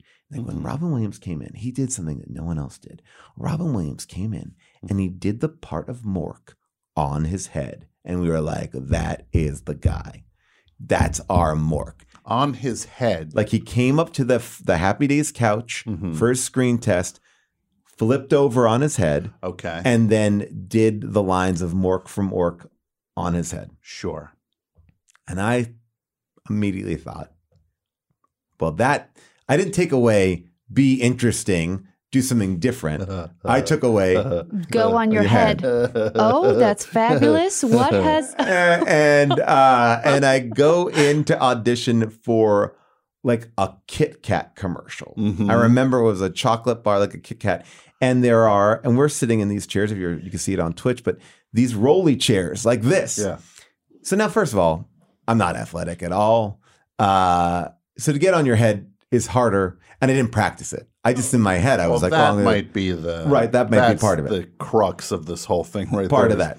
Just like, well, I'll just go on my head. That's an easy enough thing. Now, if I had a chair without wheels on it, it might have been easier. Yeah. A chair with wheels on it, oh my God, it ain't going to happen. No, a little trickier to do. That's like a stunt. That's like a John Wick level stunt that would have to be happening. Like, what's your favorite scene in the new John Wick? Oh, the scene where the guy does a handstand on a rolly chair. Oh, it's crazy. How did he do that? Had to have been CG. Wow. So I go into this Kit Kat commercial and I'm like, I'm going to read the lines. I'm going to do it on my head. And now it's all coming together. I'm like, okay, here I am. I got to make my presence known. And she's like, okay, do you need anything? I'm like, nope, I got it. And then I start to navigate the chair and I'm just, okay. And it's already slipping out from under me and I'm trying to get my head down. She's like, do you need anything? I'm like, no, I got it. And I'm like, and she's like, and I keep on like, no. And I can't get it. I mean, it's impossible. It's an impossible feat. Are they just like, are you? Yeah. They're like, are you okay? And now I'm sweating and I feel that flop sweat. And they're like, what are you trying to do? And I go, I was trying to do it on my head. And she's like, why don't you just do it normal? I was like, yeah, I'll do it. It's good. I'll do it normal. Oh, and I remember that feeling that it was ultra embarrassing. Like it was like, oh, he's insane. We've just brought in an insane person. Let's please never call back that person to anything because that was insane. And that was a tough audition. And I remember, that one really sticks out. I remember the bad ones. I remember the ones I walk out of there where I just a pit in my stomach. Not like I don't want to do this, but like, oh, I'm no good. I am no good. There's a film called Ellie Parker that Naomi Watts made. Yeah. That really encapsulates that feeling where you're kind of doing the lines after in a very sad way in the car. You're like, oh God. But yeah, I have so many. I have like a montage of bad auditions. Okay. What's very one bad. that comes to mind? I've accidentally read the stage directions as a line. I've been doing this since I was 5. So when I was a child and I couldn't cry, I freaked out and started trying to pinch myself on my thigh. And the lady just stopped reading. And like, it was like a Sergio Leone movie of just eye contact back and forth of her just staring at me, pinching myself. And I'm like, it's not right. I know a good one. I one time walked into an audition room and I was like, man, I was very cocky too. I was a cocky auditioner. Like I'm the one who pinches myself and then feels fine afterwards. I'm like, that didn't go that well. Oh, well. But I went in this one room and was like, man, these people smell like shit. Oh God, what is happening here? It smelled like dog shit in the room. And I was like, I gotta like get out of here. And then I looked down at my foot and I had tracked I had stepped in dog shit before. I tracked it all over the carpet. I've used props as like makeup and thrown them in a scene and then gotten black eyeshadow across another rug I ruined. I mean, I just want to apologize to everyone who I ever auditioned for. It's a humiliating experience because as I've gotten through it now, I believe that everyone wants you to do well. And I think that being on the other side of it, I also can't tell you why some people don't get things. It's like, it's not that anyone's really even bad. Yeah. Like, it's just like, oh, my imagining of it is, the way I saw it in my head is matching with something here. Very rarely is it like, we don't know what this character is. Oh, and then it's a mix of things, right? Yeah. But it's these moments where you feel like casting directors are for you. Like a good casting director, they want everyone to do well. They create a safe space. Even that person who said to me, just don't do it on your head. I think she was trying to be like, okay, let me help you. Let me not embarrass you. Like, let's pretend like I didn't see that. And I've had a terrible casting director session. I don't remember this one. And as I was driving over here, it came back to me. Okay. It was an audition for a movie called Beer League with Artie Lang. It was an Artie Lang. Of course. Artie Lang's Beer League. It was his Citizen Kane. Yes. It was his like... It was his basketball. It was his basketball. And I went in for this Beer League movie. Mm-hmm. I remember The Office. I remember everything about it. And I went in and I sat with the casting director and I read the scene. She looked at me and she's like, okay, now do you think you can try and do it but be funny? Whoa. Oh my and God. That was a crushing blow to be like, can you do it and be funny? That's a rusty stake right to the heart. Yeah. Yes. And then part of me was like, I was doing comedy at this time. Yeah. It wasn't like, oh, I'm a Shakespearean actor. I don't understand what Beer League is. And then I'm defensive, but then I'm like, how do I make it fun? I didn't know how to make it funny. Now, I haven't seen Beer League, so maybe I was wrong, but maybe I was right. But that was to get like slammed like that in the room. My friend, I'll tell this story out of school because I won't name anything, but I will say this. One of the biggest movies ever, one of the biggest directors, auditioning, call back with him. And to your point from a second ago, he says, he cuts him off in the middle of the audition. And he says, hey, I just want you to, I want you to do it the way you do it on the drive home after you blow the audition. Ooh. Oh my God. Oh God. And when I heard that, I was like, how do you because the other part of it is you have to instantly recover and then do it again. Right? Yeah. Like, so that's he's like, no, do it the way that you would have done it after you've blown the audition. It's no different than Nathan Chen falling on his ass in the Olympics. You just get back up. There's no refractory. You have to be like, okay, yes, more abuse. Thank you. Love it. I love it so much. There was a whole year where like you go to auditions and no one looks up at you. And so you're reading to no one. That was a whole thing. So one time I just was so sick of it. I took my chewing gum out and I put it in my belly button. And the lady finally looked up from checking her emails and she's like, that is delightful. Like the thing is, there's all these stories where you get like Danny DeVito for Taxi. Mm-hmm. He stood up on a table, or the kid who was in Dennis the Menace, he brought in a worm. Yes. And he bit the head off of it. And they're like, that is Dennis the Menace. This business has no logic. It has no rhyme. Yeah.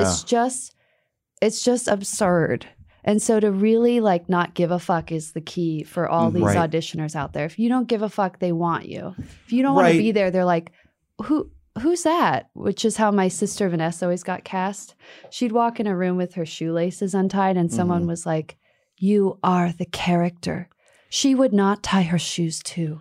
It's so wow. I know one person who's like secret to meeting is when he comes in to like just have a pitch meeting. Like, can I take off my shoes? Ooh. And I think people find that to be really endearing. Yeah. And that I feel like I would find that I would leave if I was running. I was like, I'm currently trying to cast this thing, but I need to go. Yeah. I can't be in a room. Take your shoes off. Let me know how the movie turns out. Best of luck to everybody. I need to not be here. I have been on the side of the table where you cast a thing. Yeah. And there's one of the worst things I ever saw was like, there was a comedian, I'll say it's Judah Friedlander was auditioning, but the person running the session was pairing actors up. And so it's just like, and this is early pre-30 Rock Judah Friedlander. He's a very talented guy. He gets paired with somebody who is so bad, and you could just see him like begging. He's like almost like, please just switch me. This guy's not good. Yeah. I'm going down with the ship because this guy's terrible. And he was like almost pleading. Like when we would watch the audition tape again, you could see him just kind of like, come on, guy. Like he's like trying to signal that this guy sucks without saying this guy sucks. I don't envy it. Jason Dudio Gore, are you here on the line? I am, Tom. You're here. This is Jason. He works on the show. Now, Jason, you're an actor. I am. Yeah. Now, what would you say is your worst audition that you? I have two very quick ones that were painful and haunt me to this day. Okay. The first one, I auditioned to be the Dilly Dilly guy. For the beer commercial. Right. And I just want to say this about Bud Light, first of all. Anybody in this audience drinks that junk anymore. Yeah. Hey, man. I'm getting my machine. Hey. I'm holding a thing this weekend. Everybody bring your Bud Light down. I've got a hatchet and a shotgun, and I'm going to shoot the crap out of all that Bud Light. We got to make a stand, everyone. No, I don't. I do have a steamroller, though. I will be driving over Bud Light. So you're auditioning for the Dilly Dilly guy, which was this Bud Light campaign that was kind of like this fake Game of Thrones-y type energy. And and it's Mike's favorite campaign, right, Mike? It was. Mike. I did enjoy it. He did enjoy the Dilly Dilly guy. Which made me feel even worse not getting it and just knowing how happy Mike would have been. Yeah, that would have been great. Oh, well, it would have been exciting. Mike would have known the Dilly Dilly guy. Yeah, he's like, I know the Dilly Dilly guy. So you're auditioning for the Dilly Dilly guy. I'm auditioning for the Dilly Dilly guy, and it's just one casting director in there. And I remember he was British. He had a very, very thick British accent. And, when I go in and I sit down, and he's like, all right, now I want you to do this, and I want you to do it in a very regal voice. And I'm like, okay. And I'm like, Dilly Dilly. He's like, no, that's not the one. I'm like, try it again. I do it again. Dilly Dilly. He's like, oh, I hated that one. Do it one more time. And I did it again. And he's like, oh, I hated that one even more than the one before it. Goodbye. You see, now I want to talk about this because I've worked with British directors, and that seems to be a sense of humor thing too. Do you feel like he was having a sense of humor with you, or he was really disgusted? Okay, he was disgusted by your Dilly, because what you did right there was not bad, nor was it so different than the Dilly Dilly guy. Yeah, I think I probably did it better than the dilly dilly guy. Well, that sounds like hubris. That is hubris. You're right. I retract that. I retract that. The iceberg did not sink the Titanic, my friends. 'Twas hubris. Oh, wow. That sunk the mighty Titanic. And an iceberg. Mostly the iceberg, actually. Yes. Pretty much just the iceberg did it. There's a little bit of hubris thrown in. I'm also going to blame 99%. 99%. Probably was a person who could have been looking out a little bit better, a little bit more. They should have been paying attention, and somebody should have been like, "Hey, there's an iceberg coming up here." I see that. Yeah, full stop. Yeah. Now, Jason, what was the other one you auditioned for? The other one, real quick. This is another commercial audition, and my agent just called me and said, "Hey, I need you to get down to." I was like 1-to-1 or whatever audition house it was in New York. She's like, "I don't know what it is, but you'll find out when it's there." And I'm like, "Oh, okay." First, that's a red flag. And so I go down there, and everybody in line, I asked them, I'm like, "What is this? What are we auditioning for?" Nobody knows. And so they call my name, and I get into the room, and there's literally like 27 people behind a table, just like chock full, like the client, directors, everyone. Like one of those rooms just so full of people, like kind of in a round. Sure.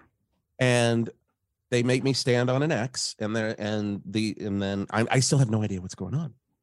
And then finally the guy behind the camera says, "All right, show us that belly." Oh my God. Oh. And I'm like, "What?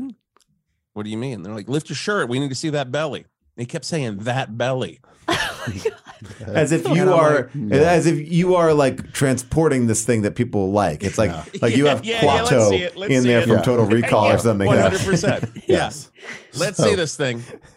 And smuggled it in. I lift my shirt, and I show that belly. It's like fame. It's like fame. And they are all, and you hear the air suck out of the room because that wasn't the right belly. Oh. Oof. And afterwards I find out it was for an insulin pump. Wow. Oh my God. That would have been such a good gig. Jason, I know, that would have been top of the resume. God damn. I just want to say, Jesus. Don't take this the wrong way. You blew it. I really did. I say that to my belly every night. Yeah. I did a thing on Conan because I am not much of an actor. I hate acting. I hate people looking at me. Everything I do, nobody's looking at me. I heard you were almost in the New Monkeys. Was that you not did true? hear that? Okay, Yeah, I told just it. Like checking. that was I had a lot of mental illness swirling around in my head at that point. I was not thinking straight. Yeah. What a proud moment that was when I put that in my book. Well, I guess I'm going to tell this story now that no one knew. Have you ever told this story on your show? No, never. Oh, Never, well, ever. I think It's good reason to get that book. I think it's a good story to kind of tease the book. These people You haven't read the book. They all okay, I see. But I did. So I did audition when I was 18 for the New Monkeys. I auditioned. I showed up. I waited online. They saw me come in, and they're just like, "Here's a plastic visor for you, kid, that says I auditioned for the New Monkeys. Thanks for coming." On Conan, I started getting the writers would say like, "Hey, do you want to do a thing?" Yeah. And so I would do a thing because a lot of the writers on Conan were actually doing performances too. Absolutely, and they knew I was around hanging out. Everybody knows everybody. So there was a thing where Conan had this fake boy band that he created called Dudes Aplenty. And it was like, they had just young boy band looking kids. And Conan was the manager, and he's like, we're shooting the one thing, and they say, "Okay, you play the craft service guy. Sit at this table with bagels while Conan's doing stuff." And Conan will come over and yell at you every once in a while. So I'm doing that. They're like, "Oh, we actually got to shoot again tomorrow, so come on back tomorrow." I'm like, "Oh, goody, twice as much money now. I'm rich." So I go back the next day, and then they say to me, "Okay, now you're going to be doing a lot of this with your shirt off." And I said, "No, I'm not. This is the first I'm hearing about this. Absolutely not." And then they said, "Yeah, no, you got to have your shirt off." I was like, I'm not taking my shirt off. I do not care. Yeah. Because they wanted me, because there's a point where I joined the boy band because he kicks one of the members out. He's like, you, the craft service guy, come over here and dance. And I was just like, there is no way I'm taking my shirt off. You should have told me before you hired me for this that was a part of it, because I would have said no thank you. And I just did not budge on it. I was just like, this is a line I can't cross. But this is the moment. And then they were like, fine. They let you keep it. They let you keep it, right? Yeah, they didn't care. Because when you are new, you don't realize how much power you actually have, and they exert this kind of pressure to it. My wife told me this story one time where she was on a movie, and it was like a post-coital scene, and like, it'd be fun. It's like, it's such a movie thing to just be like, you got the sheets up here, like, why don't you just have your, you're not like, maybe you're not even wearing a bra. You're just like, your shirt, you're just like naked. And she's like, I'm sorry, what?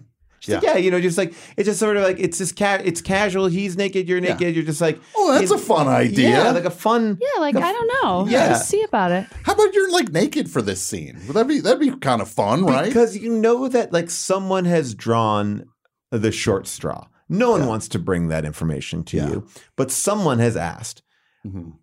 I was on a show where we had DVD episodes that were unrated for DVD. Mm-hmm. And I watched those conversations go down for DVD content. Mm-hmm. And it was always extremely uncomfortable to have somebody like, you know what, we should actually, I have this fun idea. Because it's going to be on the DVD, we should maybe, and it's like, no. And it's like, and it's this power play of who will bend, who will break, and you will feel like, oh, I'm letting down Conan. They'll never call me back. This is going to be good. Yeah. You know what? I shouldn't be ashamed, or I shouldn't be embarrassed. I should do whatever. And then you do it, and then they get what they want, and then you feel like you were taken advantage of, and then that's it. Yeah.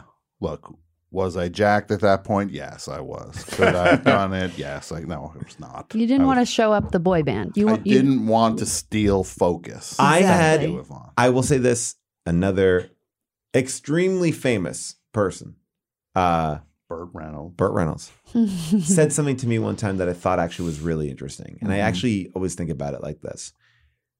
She said to me, I would be cool with doing what they asked me to do if they told me the night before so I could prepare to do that thing.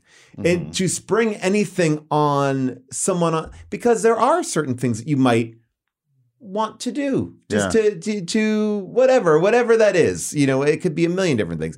And I think that that's fair. The springing it on you is a terrible thing. That's so 90s, like they don't do that anymore. Now it's a negotiated before. And I lost out on a lot of parts because I just was like, I'm not into nudity for me. It's fine for everyone else. Yeah.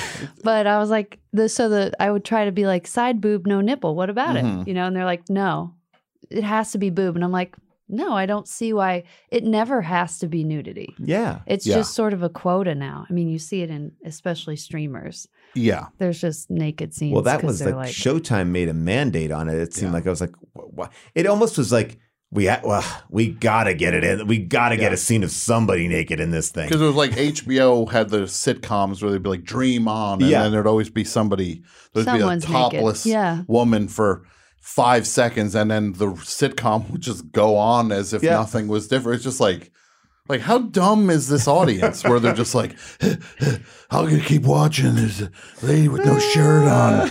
Now I'll watch. Like, what is this show? Don't worry, the lady's going to take her shirt off in it. Okay, I'll check it out. No, we're not. I don't want do I really have to watch me on the thing? There I am. Look at that. I don't even look like this. me. Look at young Tom. And there's a young Colton Dunn. There's Conan yelling at me about bagels. And you're sitting there with so much self-respect. We're sitting there. Yeah.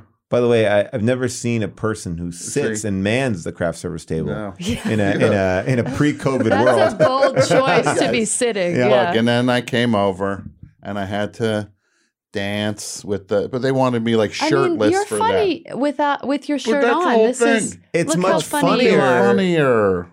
Yeah. All right, and that's me. Wow. 5 years older than I look now. That's not somehow. true. That's funny. I love that. No, I was not very healthy then. You know, Conan gave me I was dying. Were you dying? I was. Oh, where were you in your career at this point? Oh, at this point, what year would that? I was probably. Are you writing for magazines here? I'm writing for magazines, not writing for Monk yet. Okay. Monk is 2002. Okay. So this is like, and that money was good. That Conan money was good. Yeah. Four and change, 2 days in a row. That was the best. You should have seen me. I was like Guys and Dolls walking all around New York. Big shot. I was like Nathan. When you got busted at Conan, what's his name again? Nathan Fielder? No, no. In the Guys and Nathan Dolls. Detroit. Nathan Detroit. It would be great if Nathan Fielder was in Guys and Dolls. By the way, I remember him having a big suit in something, so I feel like that's maybe. Lock me a lady tonight. Her name is Lock. That actually would be fun. A I like to see it. monotone Guys and Dolls. Yeah. I like that. Nathan Fielder and who else would be a good? Maybe it's Tim Robinson and Nathan Fielder together. Well, please, I would love to line up for that. Conan did something to me one time that was interesting. That was similar. Mm-hmm. Obviously, I'm a bald man. I have become more of a bald man as I've gotten older. But there's that point where you're like, oh, okay, things are happening, but it's not fully here yet. And the amazing casting director who I love and gave me so much money, and I have nothing ill to say of her, but called me with one of those, we have a funny bit, a really funny bit. It's a principal thing. Oh, no. And I'm like, oh, awesome. Oh, I like, don't like you know, this. and she's like, yeah, it's going to be really fun. So the idea is like Conan, you know, gets into a fight on stage, and then, you know, you're there and you and Conan get into it. And then Conan takes out this razor blade, like hair shearers. He shaves your head. And I'm like, okay. And they're like, yeah, so and he'll just shave your head. And I'm like, oh, and I'm like, well, it's like a wig or something. She says, no, he'll just shave your head, and whatever he doesn't finish, we'll have our people like they'll fix it for you, you know. So it's not. He's like I think ideally he wants to just like give you like a straight down mohawk, or he'll just like try to cut off all your hair. And as I'm hearing it, I'm like, And it was a principal role, so it was like $1,000. That's a bigger. It was a big, you know, bigger thing, and and I still get residuals from Conan. And I said no. I just said no, and it was like because I wasn't comfortable going that short with my hair at that point. I probably should have been, but it was like to be like that, like to be shaved on stage by Conan with a pair of like shears, like that seemed so humiliating to me. I couldn't do that. And I always think about that. Like that when you say no to something, it's such you feel like you're letting somebody down. Yeah. But then you just realize there's one call on a phone sheet. They just want to get there. They're going to call somebody a second you hang up.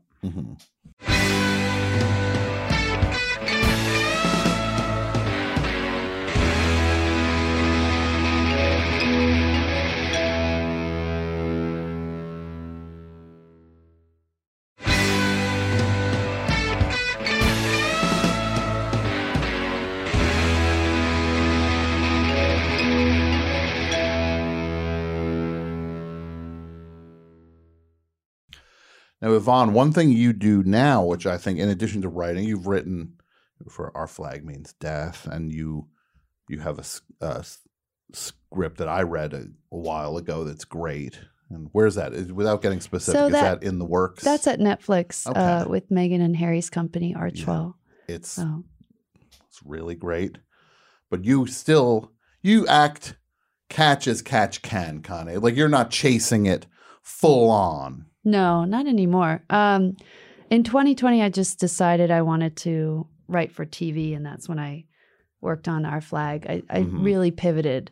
And earlier in that year, I was a crew member on a ABC show called Schooled. So I was like commuting to Culver City and and I was sort of an animal wrangler for people like Brian Callen, all these, actors. And I was like, I just don't want to commute. What can I do? And I was like, oh, well, there's Zoom TV writers' rooms now. Okay. So that was the impetus for really changing careers. And I wrote a spec of What We Do in the Shadows and put a lot of pirate jokes in it and got it to the EP of Our Flag Means Death. And yes. Yeah. Did you get to go on set for that? I did. I was also in the show. An audition popped up for the show, and I auditioned, and then I let my showrunner know. I was like, just so you know, I did audition for this show, which I felt so awkward about. So I have a cameo in episode 5. That's amazing. I always felt that show seemed like one of the more fun things to be a part of because shot over at Warner Brothers, right? Yeah. And they built a ship and it was ridiculous, crazy budget, like really lush. It seemed like that's like what you want shows to be like. Oh, wow, that would be so much fun to be on that. Yeah. Yeah. You do occasionally act though. And this is and I'm not joking. One of the most exciting things are you take these occasional gigs, Killer Prom, where these are Lifetime movies, basically, but you'll play, and this seems like it must be the most fun that anything could ever be. Like, you're like the one scratching the eyes out of the class reunions coming back, and then it's like the guy who you These are my favorite ones. Deadly Runway. I love it. The guy who you're like, we were supposed to be together. Like you're that, you get to play that part. Yeah. In terms of like a character arc, I went from tearful, endangered hostage girl in the 90s to only playing psychopaths. I don't know. I guess I learned a thing or two. But so you now would be the person who would grab a child and run. You are literally now I'm Tom Sizemore in every movie. But you would be grabbing like a child of your ex from high school who's now happily married and they have a kid. Yes. It's like more of the Glenn Close Fatal Attraction kind of bunny boiler lady. Yes, you know what child I'm gonna take her on a roller coaster, like that kind of. You show up at school and you're just like, no, your mommy asked me to pick you up. She's busy. Yeah, no, she's good. We're gonna go have ice cream, and then the kid's like, really? And you're like, that's you get to play. That's the most awesome. Like, it's like everybody says playing villains is the greatest thing, and that's like the coolest kind of villain you could play, like the pushing the people down the stairs. Have you died in any of these? No, I kill people all the time in these movies. All the time, I push them off boats. But you don't get any comeuppance. No, I always go to jail. There's always cop lights. There's one that I love where a flight instructor falls in love with her student who she's teaching flying with. Ooh. And it becomes like a fatal attraction situation where she takes the mother-in-law up in the flight and then opens the door and tilts the plane. The mother-in-law flips out. Wow.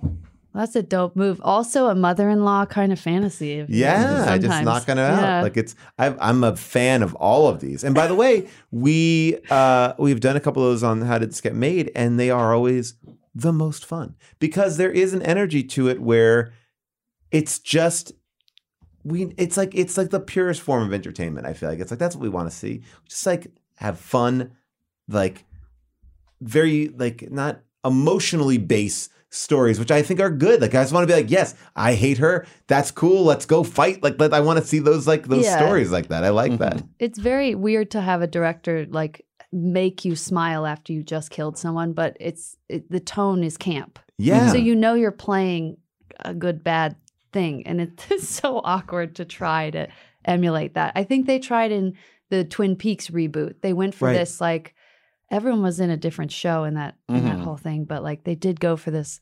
Okay, we're working for David Lynch. Like let's kind of almost be bad actors. Mm-hmm. Yeah, it's a weird thing that because when it works, it really works, and sometimes when it doesn't, it really doesn't. Yeah. So, what are your favorite things to do in those roles where you get to be like the wow? Honestly, I just for whatever reason in my early 20s kept playing these baddies, and I find it pretty easy because like villainy is kind of rare in films and TV, but in these particular scripts, they're pretty arch. Like I played a character on The Young and the Restless who was always kidnapping people, and I would come up kidnapping, putting them in cages, and then the women on a soap opera. I don't know if you know this, but if they do have a baby or get pregnant, it's because they date raped a man. They always put something in their drink. That's like, I don't know why that's the plot line, but I was doing that a lot. That was always fun. A little bit, because you're like, what? I love this. Okay, now. No, I don't know what this is, Yvonne. Do you know what this is? This looks like one of those Lifetime movies from the Toronto vibe or the Ottawa feeling. This is a Canadian production. Okay. Let's see what this is. Play it. Too young. Ugh, you're like 100 years old. Serial killer. I guess I want what every guy wants. Just someone to laugh with. He's really hot. This is from his profile. Okay. Oh yeah, he is hot. Smart and funny. Now, what is this movie? This is called The Girl He Met Online. Warn him what he's getting himself into. This is your girlfriend? Yeah. Please don't tell me she has a record. Have you told the truth about anything? You're leaving me, aren't you? You should go. This is the greatest thing I've ever seen.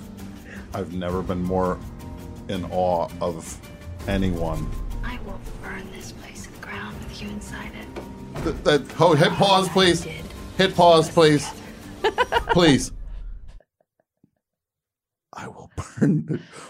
Oh, what was that line? I love improv. I will burn this place to the ground with you inside it. I love this. By the way, is that the guy from Letterkenny that you're with? No. Okay. All right. I will burn this place down with you inside it. Yeah. Can we play that again, please? Yeah. I'm not trying to. Wow. You know what I did to keep us together? Online dating. You know how people are. They think they're going to be the murderer or something. That is the. Ooh. Yvonne. That was the first of 3 of those. Crazies out there. Oh, so you're a recurring character? That's genuinely funny. Wow. That's worth a Tom laugh. Yes, Yeah. I laughed. See? Wait, so your I character more comes than back to that's terrorize men? Like this is like a promising young woman kind of a situation where you're like popping around? She just wants to date a rich guy, and she's not of means, and that's the plot of every one of those films. She just wants to get with a guy who has some money. See, that's what I'm very into is the sequels of the Lifetime movies. Like I like that show. I forget what it's called. John Cena now hosts it with Nicole Byer, Wipeout. But before it, we were, my wife and I were watching it, and we're like, that actress, like she's funny, she's good in this. And then we Googled her, and she's got a whole series of movies on Lifetime where she's like a detective solving murders. And I'm like, it just seems like I love that there's more to this, like that you get to pop up multiple times. Yeah, there's 3. What are they all called? Oh boy, that one's The Girl He Met Online. Then there's Killing Mommy and Killer Prom. Now, what happens in Killing Mommy? In Killing Mommy, oh my God, this is maybe the campiest. I play 2 people. I play twins. Okay. And there's like a double indemnity plot line with the mom, and one twin's bad and one twin's good, and you don't know which one. But I have a very bad wig in it, so I think that adds to its comedic value. People in the chat are saying that this is the Zima verse, where you have 3 characters. Where 4, because you're 2 and 1. It's like that's like what's her face, Vanessa Hudgens on Netflix. She's got a whole that whole Princess Switch world is there's characters exist in The Night Before. All these things, all these characters work together. Oh yeah, those are really fun. Yeah, we watched one with Julia. So I put Vanessa in Killing Mommy. So she plays my best friend in that, which is very funny. But that was just because I was like, can you come to Canada with me? It's always so lonely. Wait, did you both meet in Canada independently of Paul? Yvonne met her sister not in Canada, but they were together. In the same home growing up. I'm saying you Come two. on, Paul. Tighten it up. But like that idea, like, so how long are you shooting these things? Are you shooting them? It's only 3 weeks. Okay, that's longer than I thought it would be. Yeah. I thought it'd be like 10 days. Yeah. Yeah. I mean, you would think, but no. It's like 3 weeks. And are you working like just 22-hour days, like crazy? They got it down to a science. They send you home and you're kind of like not a person anymore. You're just a husk blowing in the wind. It's grueling. And the Ottawa winter for the Killing Mommy movie, like I think almost killed me. You know how we feel about Canada in the winter. No, there were points. Like, fuck no. Shooting. First of all, it's a brilliant idea to shoot a vampire series in Toronto in October, November, and December. That was a stroke of genius, whoever came up with that. Because it's really fun to be in a parking garage at 2 a.m. in December in Toronto. There were points I would have 3 coats on, like a hoodie and 2 coats, and I would still just be like, I'm dying. I shot I was up in Montreal in January, February, and March, and it was so brutal that people were saying to me, like, why are you here? Why would you come now to this? Like, it's not the right time to come here. This is a terrible time. Like, go home. No one goes outside. Like every living complex has a built-in grocery store, and it's sort of like a very upscale prison. Yes. You just don't walk anywhere. You just don't do anything. There was literally snow covering the glass doors of our building. You could only leave through the parking garage. You couldn't leave through the front door of the building. Yeah. The producers just put another clip. This is not me doing this. Oh, thanks, guys. Do you recognize this, Yvonne? No. Play it.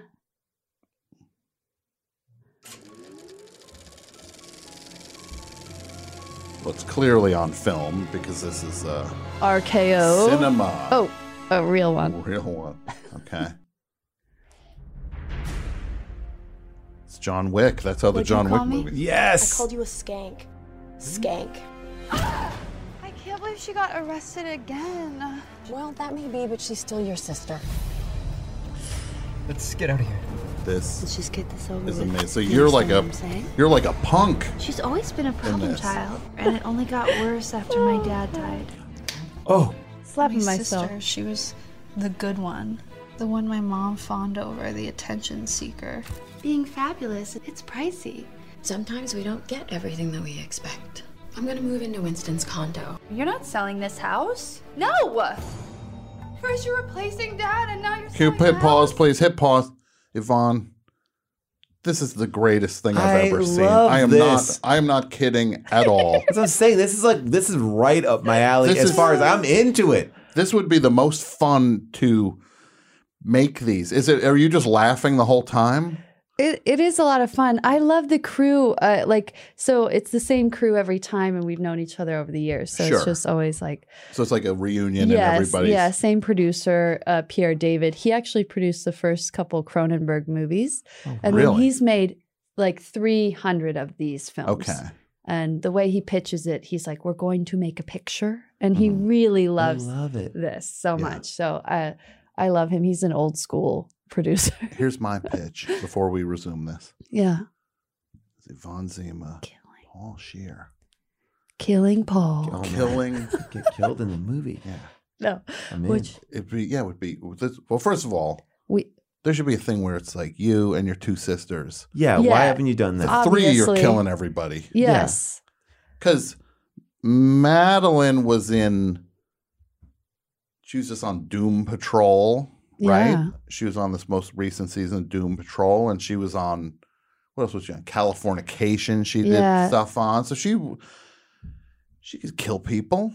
She also plays baddies, but she doesn't love it as much as I do. Okay, you love it. Yeah, I love it. I just have a naturally sort of evil essence. Yes, and have you acted with your siblings a Yeah. lot?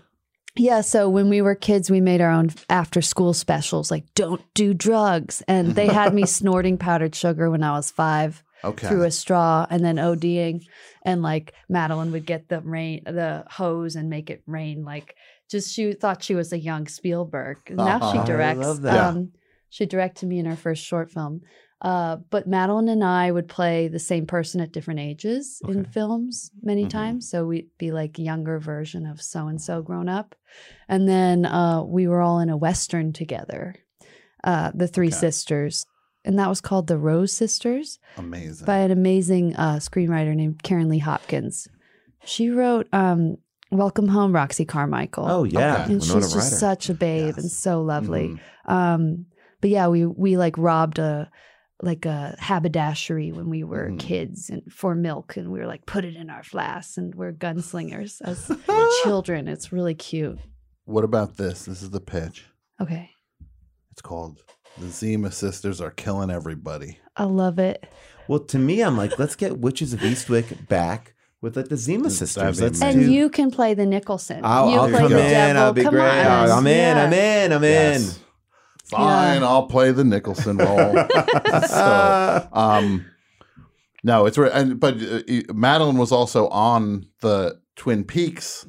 Yeah, she was in the Twin Peaks reboot. Yes, and then she was in a film where called The Hand That Rocks the Cradle when she was 5. And that Rebecca De Mornay archetype of coming in and destroying a marriage. That's kind of what I play in one of these Lifetime So she was movies. the daughter in that. Yes, she was the kid in that. That is amazing. Yeah. What a fun.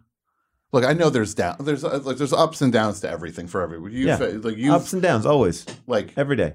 We've all had fun things happen. We've all had the part where we're eating it hard, but it's just when you take a step back and you're just like, yeah, I got to do a lot of fun stuff. Yeah, like that's important. I think to just be like, yeah, it's not always great, and sometimes it's terrible, but when you add it up, it's like it's kind of. You get to see things that most people don't get to see. Somebody told me, like, if you book like 10% of the things that you audition for in a year, that's a huge year. And that means you're getting 90% of things you're getting rejected for. And it's a good way to think about things and put things in perspective because it's true. It's like you're never going to get everything that you want and you remember the rejections or you remember these things, but it's like, it's a process. You find things, you get good. And I think the trick that I've learned now is to work with good people. If you can figure it out and you figure out a good system. What's that like? That was so funny. That was do it to myself. That was funny. I even do it to that was myself. funny. That was a good one, Tom.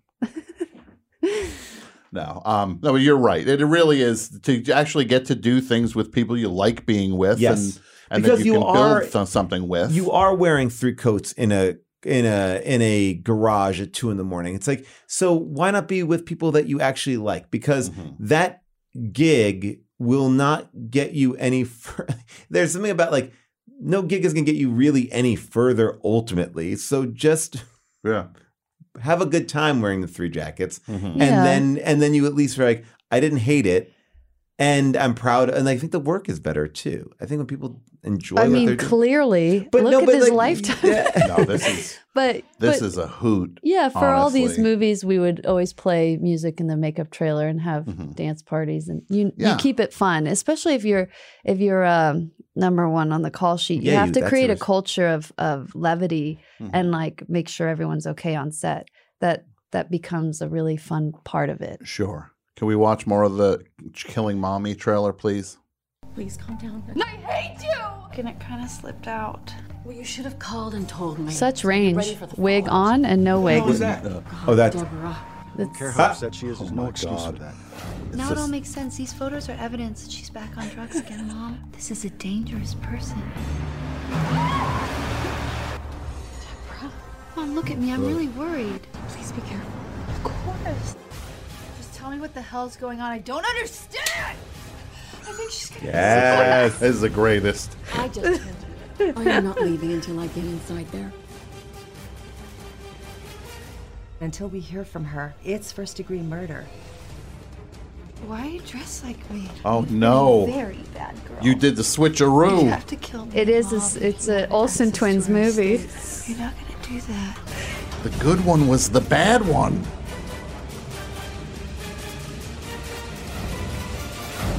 Unbelievable. Killing Mommy. What a picture. I like Killing Mommy. I want to see Killing Mommy. Oh wait. I'm just doing what I have to do. That's the Whoa. coolest thing. Yes. You're 2 directors on that. Oh yeah. So our first AD co-directed with Curtis Crawford, who's amazing. Love these people so much. That's great. Yeah. And just remember, I'm going to burn this place down with you inside of it. Yeah, I made sure to add that in. Just, no, the greatest. They just kind of let me do whatever I want in these movies, so I have a blast. Yeah. And I help direct. Sometimes, like, the director has to go out and smoke or something, and they're like, "Can you step in?" I'm like, "Yeah, sure." Well, because you've been doing this for so long, it's just like, what other parts of things started to appeal to you when you're on one side of things? You're doing the acting. What were the things where you're just like, oh, maybe I would want to try writing. Maybe I would want to try the directing side. What was writing the first writing kind of stuff always? You got kicked out of high school because of it. Well, of course. I love literature, and I'm obsessed with novels and memoirs like yours and Richard Nixon's and other people. Great company, really, me and Richard Nixon. I am obsessed with memoirs, and they're so Richard Nixon. Now I have to maybe get that because he doesn't seem like the most reliable narrator. Like, it's fun to see in a memoir how much people lie, right?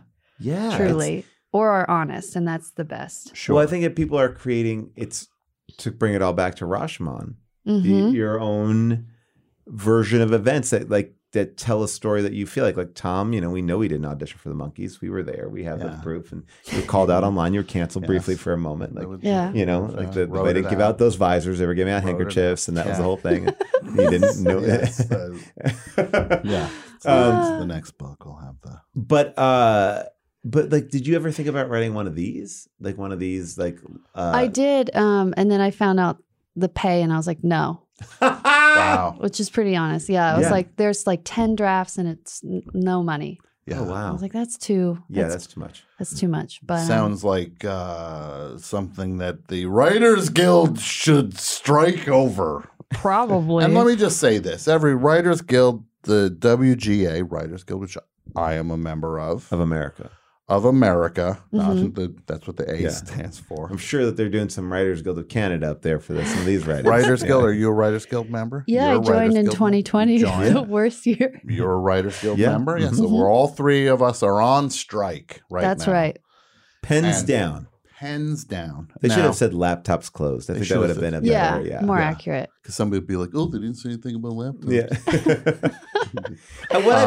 What I've been enjoying, and I know you're going to make a solid point about union solidarity, but I just want to say what I've been enjoying is a lot of people humble bragging throughout this process, going like, "I have 4 things in development. One thing is casting, and everyone's got. According to this."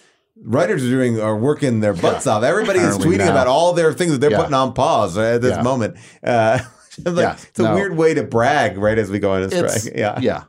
I can say this. The last strike was in 2007. Yes. And I was a part of that strike. I was working on Monk at that point. And we shut it down for 3 months. And I had actually sold a pilot to Fox, an animated thing, and then the studios, to retaliate, killed they killed the things. They just killed the development. They bought the show, and then like 4 months later there was a strike. They killed it.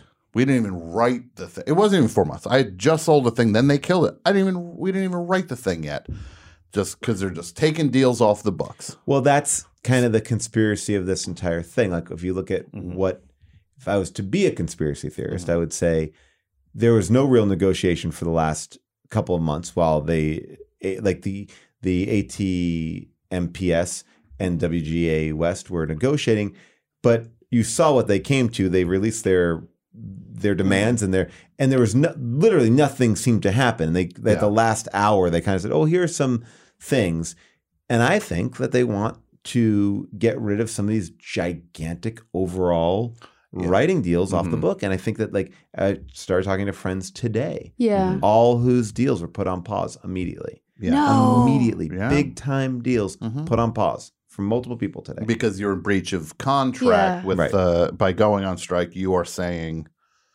that you are out. You are removing yourself from being in business with the studio. So these are just austerity measures.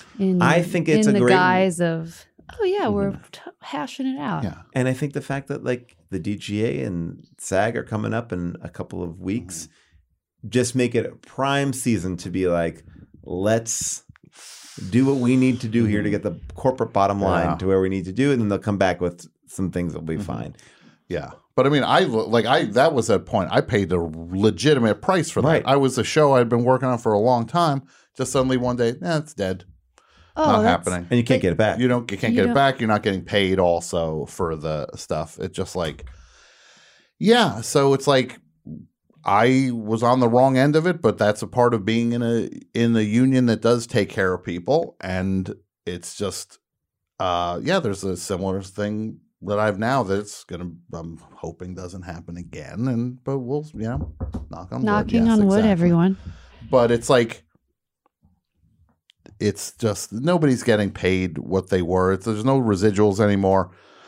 It just isn't back in 2007. People were like, "Oh, these writers are so rich," and they're going like that was the counter that was being said to a lot of people. It's just like, these writers, how they have so much money now, they want more. They're being greedy. It's like you'll notice nobody's saying that this time. Like that, they can't beat that drum this time. No, there's that great one of the writers on the FX show, The Bear, showed a picture of his bank account the day that he was winning the Writers Guild Award. Yeah. And it was like negative balance, and I think that I've seen it on the writing side. I've seen it on the acting side. Like people just don't get paid what they were used to. And then, and on top of it, because it's on these streamers, they don't get reruns. So you don't get residuals. So you just really are, everyone's getting hammered in so many ways. And the problems are the same. It's just different things that we're all arguing for the same thing, which is like a living wage, please. And it used to be, look, there's going to be always people like Aaron Sorkin, who I auditioned with. Okay. Oh. For Studio 60 on the Sunset Strip before it came out. Okay. And I was told before I went in there, they said, Aaron Sorkin is our Shakespeare. Do not change a word. Wow. And as someone, like not that I have a hard time that I have to improvise, but I'm not often word perfect for an audition. I'm going to give you a good solid gist and more, 75, 80%. Sure. I go into that room. I'm really nervous. We're in his office, which has, it's almost like an Aaron Sorkin museum, props from like Sports Night, things like there's a door, like that you're memorialized. Yeah. Is that the door from West Wing? It, like literally was. I was like, okay. Oh my God.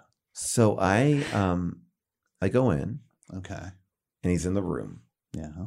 I'm still a little dumb about Aaron Sorkin because I understand him from West Wing. I get but I'm not like, there's a cult of Aaron Sorkin that I'm not against, but I'm not like, this is my guy. Like I'm not overly intimidated. Yeah. But I am intimidated. I go in there.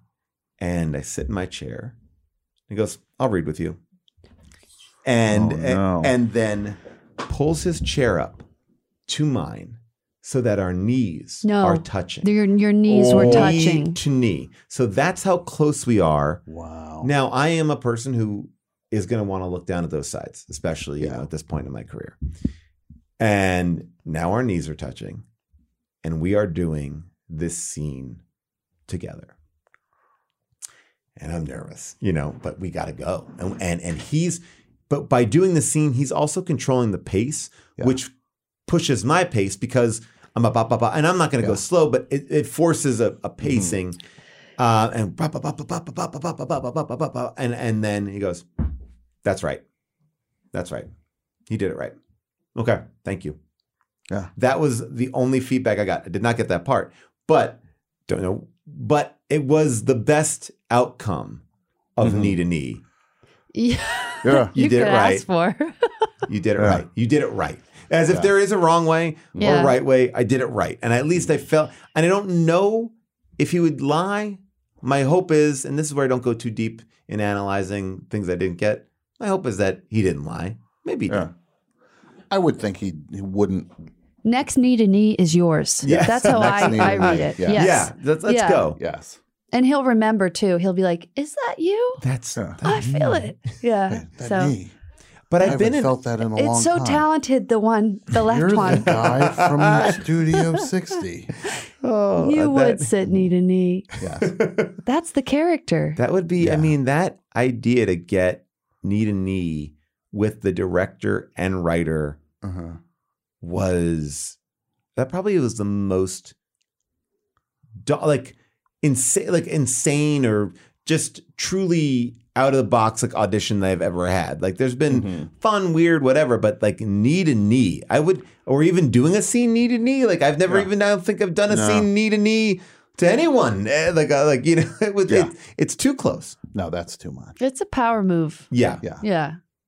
I also think it was a move, and I've seen it done recently. I was auditioning for a show where they want to yell at the casting director, and that's their way of doing it.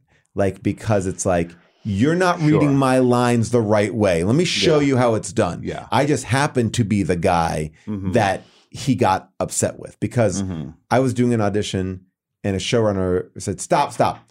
He's like, Marjorie, bam, bam, bam, bam, hit the lines. And it was like, and then, then I feel like I need to comfort Marjorie to be like, you're doing a great job. He's like, you're messing Paul up. You're not gonna hit the lines. And it's like, now, was he right?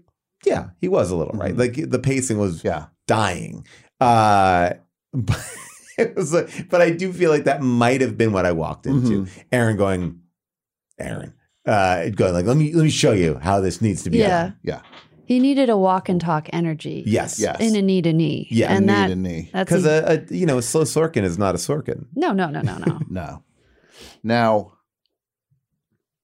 Paul, you were talking about what? Can you talk about the thing that you've been working on? I think you've talked about it. It was announced. Oh yeah, absolutely. So, which Yvonne will be excited to hear this. Yes. So, I am working right now, or hopefully we'll be working on this. It's a show with Marta Kaufman, who co-created Friends. Her and her daughter Hannah Cantor have created a show starring my wife and I that is completely improvised. It's an improvised multicam, and it was one of the most thrilling things that I've done. We have already done it, and now we're at a different place with it. But I maybe can't talk about. But I will say this: it was the best because I always find like I'm a big improviser and it came up that way, and I love improv. But I think it makes a hard transition to a medium that's not theater, And then sometimes you have the game-based stuff, like Whose Line? Great, fine. That's in a very small thing. I did The League for 7 years. That was improvised, but that's also like Curb improvised. Like we're shooting it, but there's a thing where it bridged the gap between the two, where you're like, oh, it's kind of like a single cam. It's kind of like a multicam.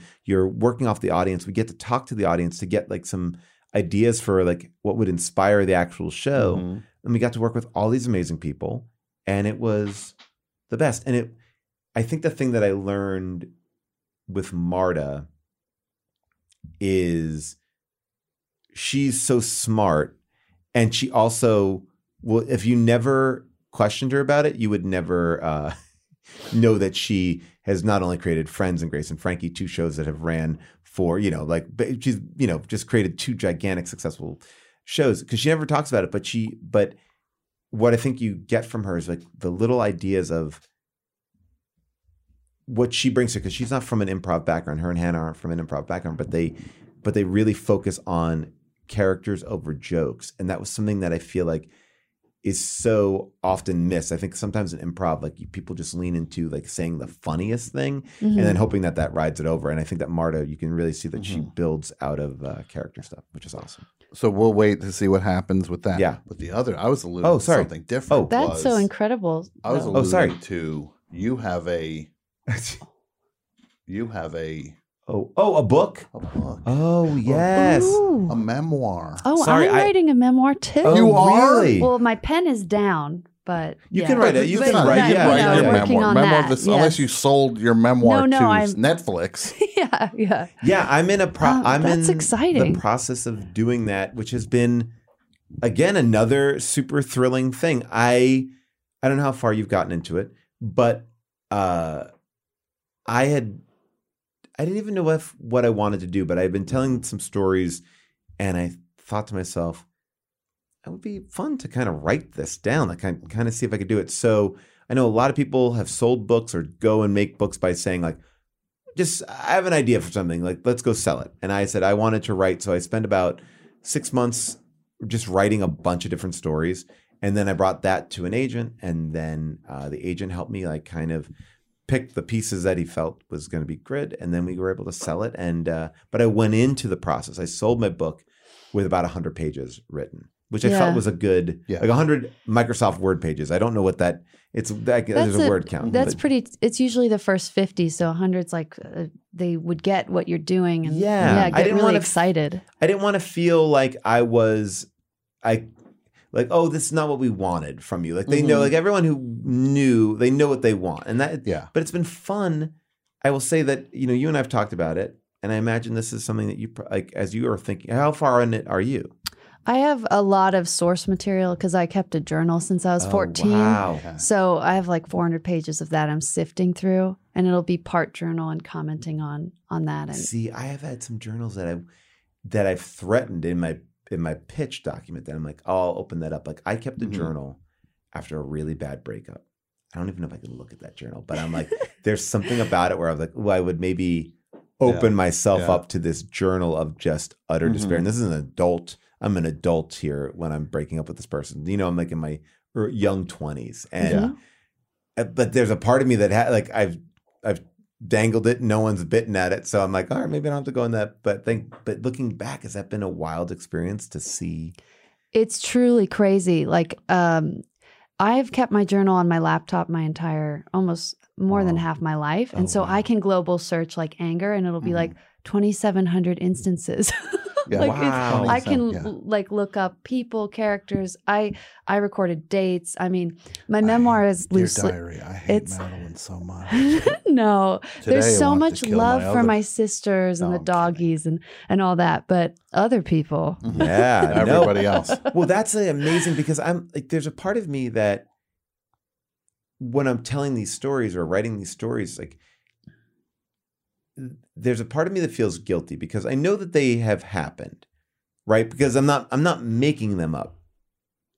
But I do have this like Rashomon thing. I'm like, is this really the way it happened, or is this the way I remember it happening? And I've justified it by saying it's just the way I remember it happening. There's no other way I can there is no proof. There, like I know, like this is the way that I remember this part of my life. I don't have to do more than that. But I think I've felt a tremendous guilt of portraying certain people, and I try very hard not to go outside of. I wouldn't say what I think about you, like if you are somebody in my life, what I think about you, but I would say how you interacted with me in this moment. Yeah. And I kind of keep it at that level because I'm like, I'm not trying to go out and be like that. This within this sphere, that's how I experience this person in this moment, and not as a global thing. Yeah. Well, Tom would have made the diary. Yes. Really? I think, yeah. My Because book, I made half that stuff. no, I'm saying when I met you, you were Confide it, so yeah. kind. Like it was just, I really was. I would always, like if I met people who were kind or something, they make the diary and I'd try to describe them novelistically. And so I want to remember and look back on that fondly. Sure. I love that you do that. And I was told when I did a movie with Nick Cage that I should keep a journal. And I did. I went home every night and kept a journal. And it was the smartest thing I've ever done because it's like, oh, the story is fresh. The moment is fresh. And there are certain things that just go to the top and some things that just go to the bottom. And it's like, I want to have a better way of keeping a future journal. And maybe that's the way to do it. Just get on that computer and just give me like a little bit. Yeah. I'm being told we have the same opening, the same first credit, Paul, that you and I.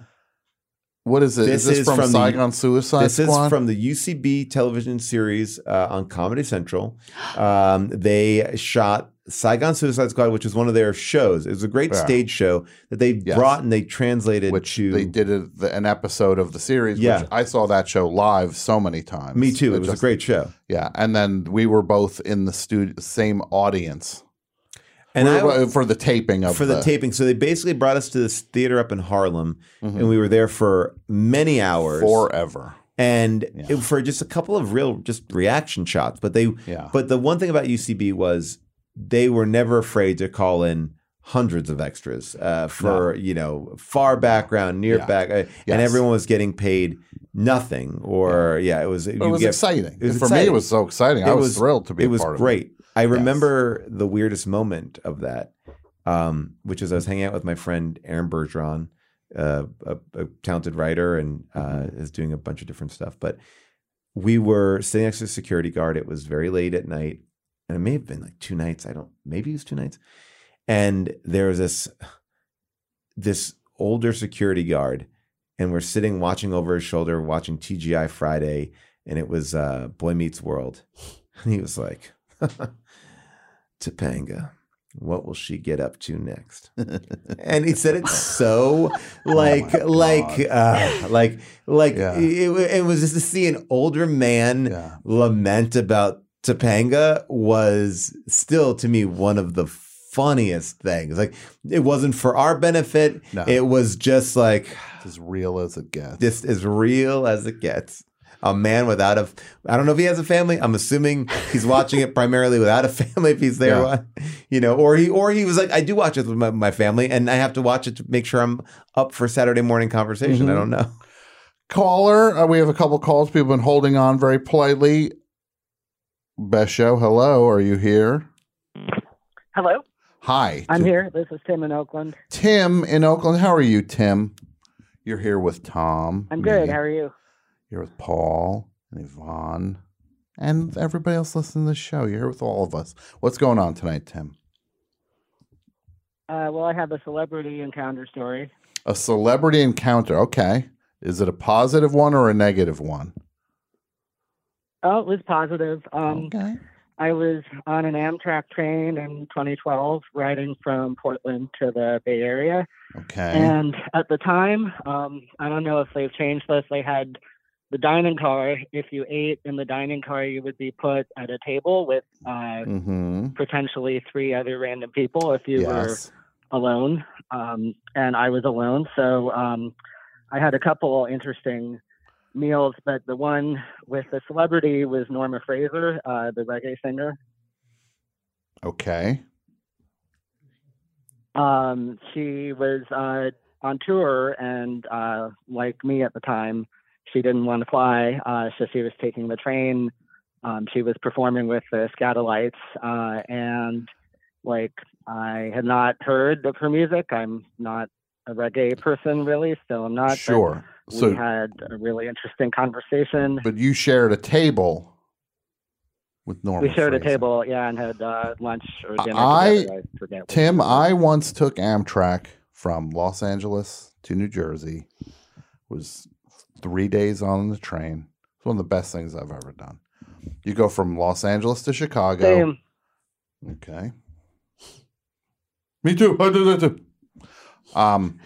You switch in Chicago, you take Chicago to DC, and then you take DC up to... Same.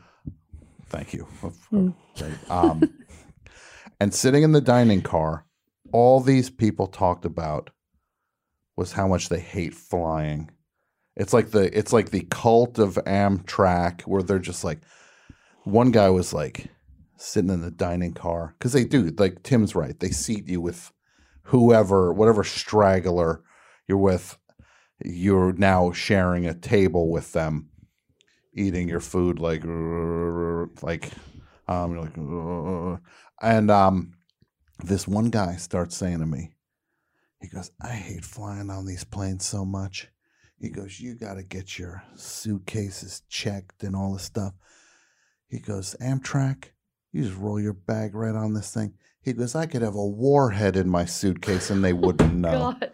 And I was just like, awesome. That's great to hear. You could have a nuclear device on this Amtrak train, and you're like, they wouldn't even know if I had that. Like that, but it is like all they talk about is how much they hate flying and how superior and more sophisticated and elegant train travel is. And it is. It's nice. You sleep on that train. Right, Tim? You did. You said same, so you did it. You sleep in. I did. Did you have a sleeper? Did you have a roommate? Did you have a roommate? You had a room. Yeah. You get in that thing. That's how you get to do the dining room. And I've said that exact same thing about the luggage, but I didn't say the part about the nuclear warhead. Sure. Well, everyone appreciates you not saying you could have brought a warhead on this plane. I know that the head writers of Children's Hospital. Mm-hmm. That's how they would prepare for every season. They would take all the scripts, and then get on a train trip from LA to Chicago, and then fly back from Chicago. But they would take those 3 days to just make it a giant writer's room, like just they punch up like we're all going to take a pass. We're all going to work on this. Like it's a work vacation on a train. It's great because. First of all, these things go through areas. It's going through the middle of nowhere. You're going through like Colorado, and you look out the window and you see like a car from the 50s burned out in the middle. Like you're seeing like true because they're not going to run these trains right through cities necessarily. They're going through the middle of nowhere, and you see just like people died out here. This is where it would have been like if Killing Mommy 2. Yeah. My Amtrak time. My dad just took a sleeper car from Seattle down to LA to come visit me. And at one point, the train stopped and they said, we have a drifter. We might have hit a drifter. And then the person on Amtrak said, we get this a lot. As if they're constantly just running over drifters. But like members of the Drifters? The doo-wop band? That'd be a true horror show. Tim, thank you for the call. You're welcome. Bye-bye. You too. I wanted to hang up and clip that thing. I didn't get it. There's nothing better than when I hang up and they go, thanks for that. Yeah, hanging up on people is still fun. We got one other call here. Somebody's been on hold for a long time. Best show, hello. Tom. Oh, I know who this is. How are you? This is Jeff Fierzig. He's a director. Very successful director. Of documentaries, though. The Devil and Daniel Johnston. Jeff directed that. Well, hello. Oh, excuse me. Hi. Suddenly it's like the guy who I met on the internet. Back on the internet. I'll burn this whole place down. With you inside it. That's one of the greatest lines I've ever heard, Yvonne. Jeff also did a movie called Author, the J.T. Leroy story, which is a amazing documentary. Did you see it? No, but that story, J.T. Leroy is an amazing story. Well, Jeff got to the bottom of it and then some. Is that fair to say, Jeff?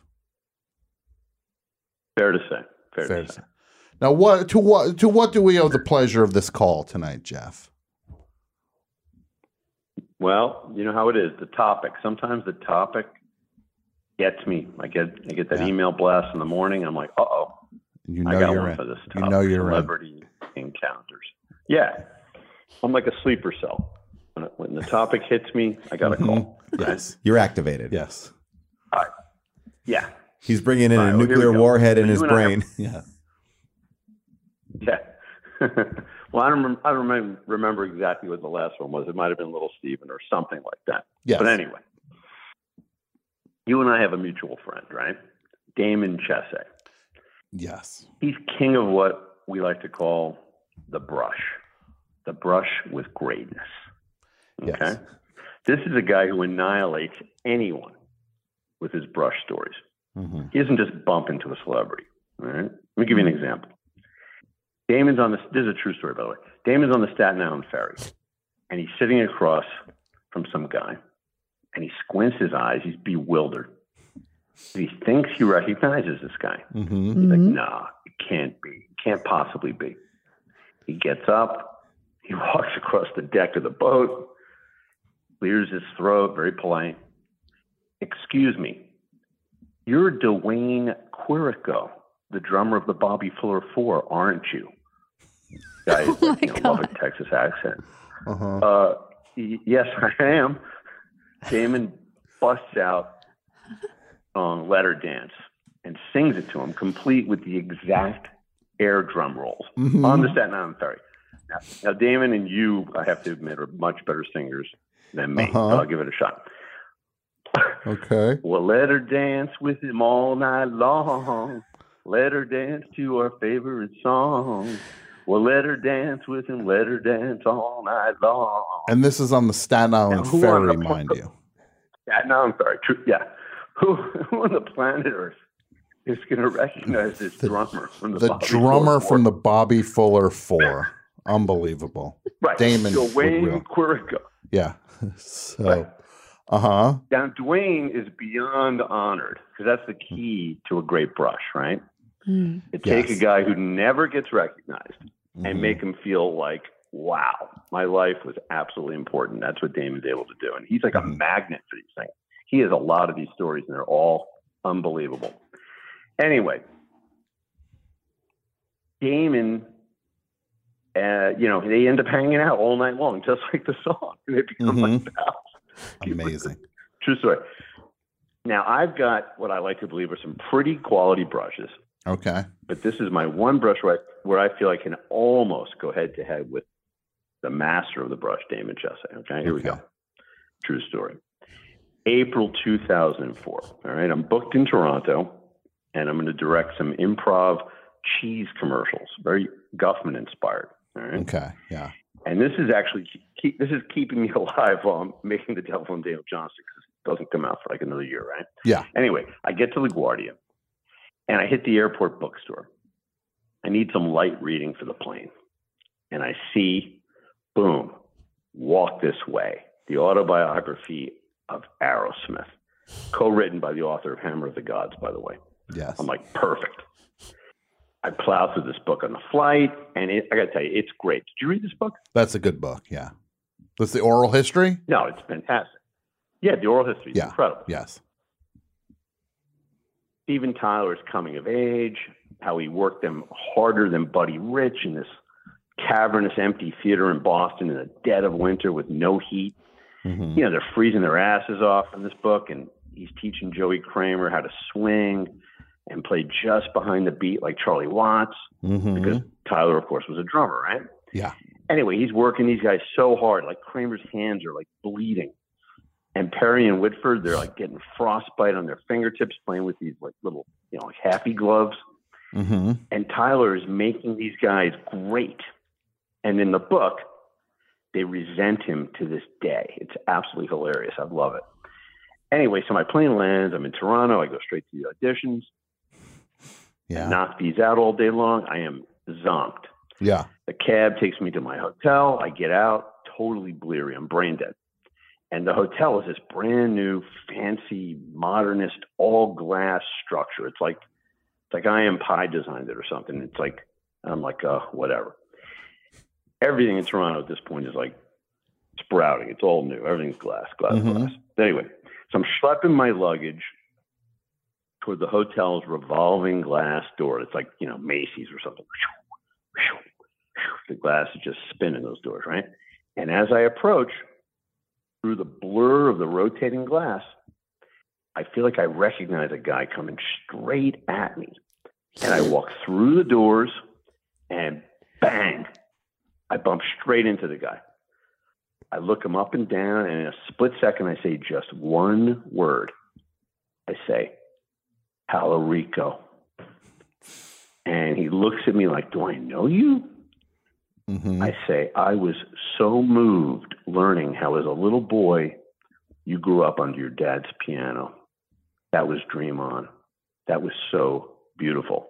I just read it in the book on the plane, like a couple hours before this. Yeah. I'm like, we bang heads.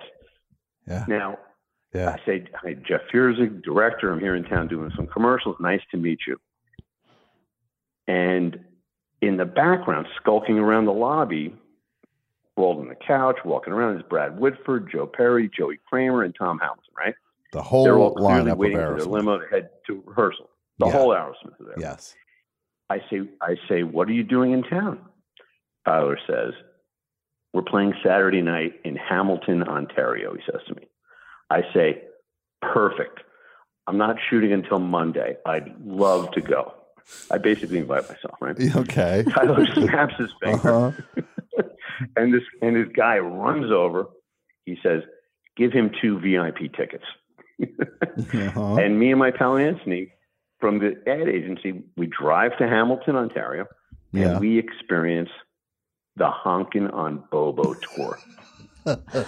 And of course, that's true. Oh, and I knew believe Tom you, Jeff. Hamilton was going to do this. I knew he was going to do it. He delivered, the perfect Hamilton, Ontario joke on stage. Yeah. Jeff. A lot of big lighters that night. A lot of honking on power ballads. It was a good night for fans of Aerosmith. And this is like that show in conversation form. Yes. We just experienced the Honkin' on Bobo tour through you. I feel like we were all there that night in Hamilton, Ontario now. Now that is... I felt the glass door really hard. Tyler that was great. Rico. Mm-hmm.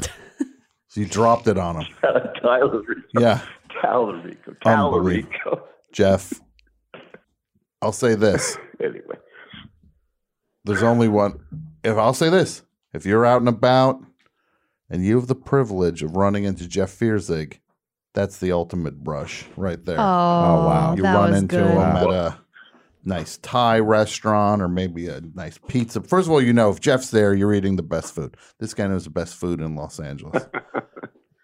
He's not eating trash. You go with Jeff. Not trash flow. Not trash flow. Thank you. By all means, let's make sure we talk about things nobody knows what you're talking about. Ken Katkin, the Babylon Dance Band. What is it? Going to talk about Babylon Dance Band next? All right. And that was when I met someone from Tin Pan Alley. And that was it. All right. We got to put as many dog whistle things into this, Yes. No, it's good dog whistles. Jeff, you're the best. I love you. I'll talk to you later. Thanks, Tom. Okay. The West is the best. The West is the best. Thank you, Jeff. No, that was the brush. The brush. Couple things I want to say because we got to wrap up. So what is 2023 like for an Yvonne Zima? Yvonne Zima. It's a lot Do you of prefer Yvonne or Yvonne? Yvonne is great. Okay. Yeah.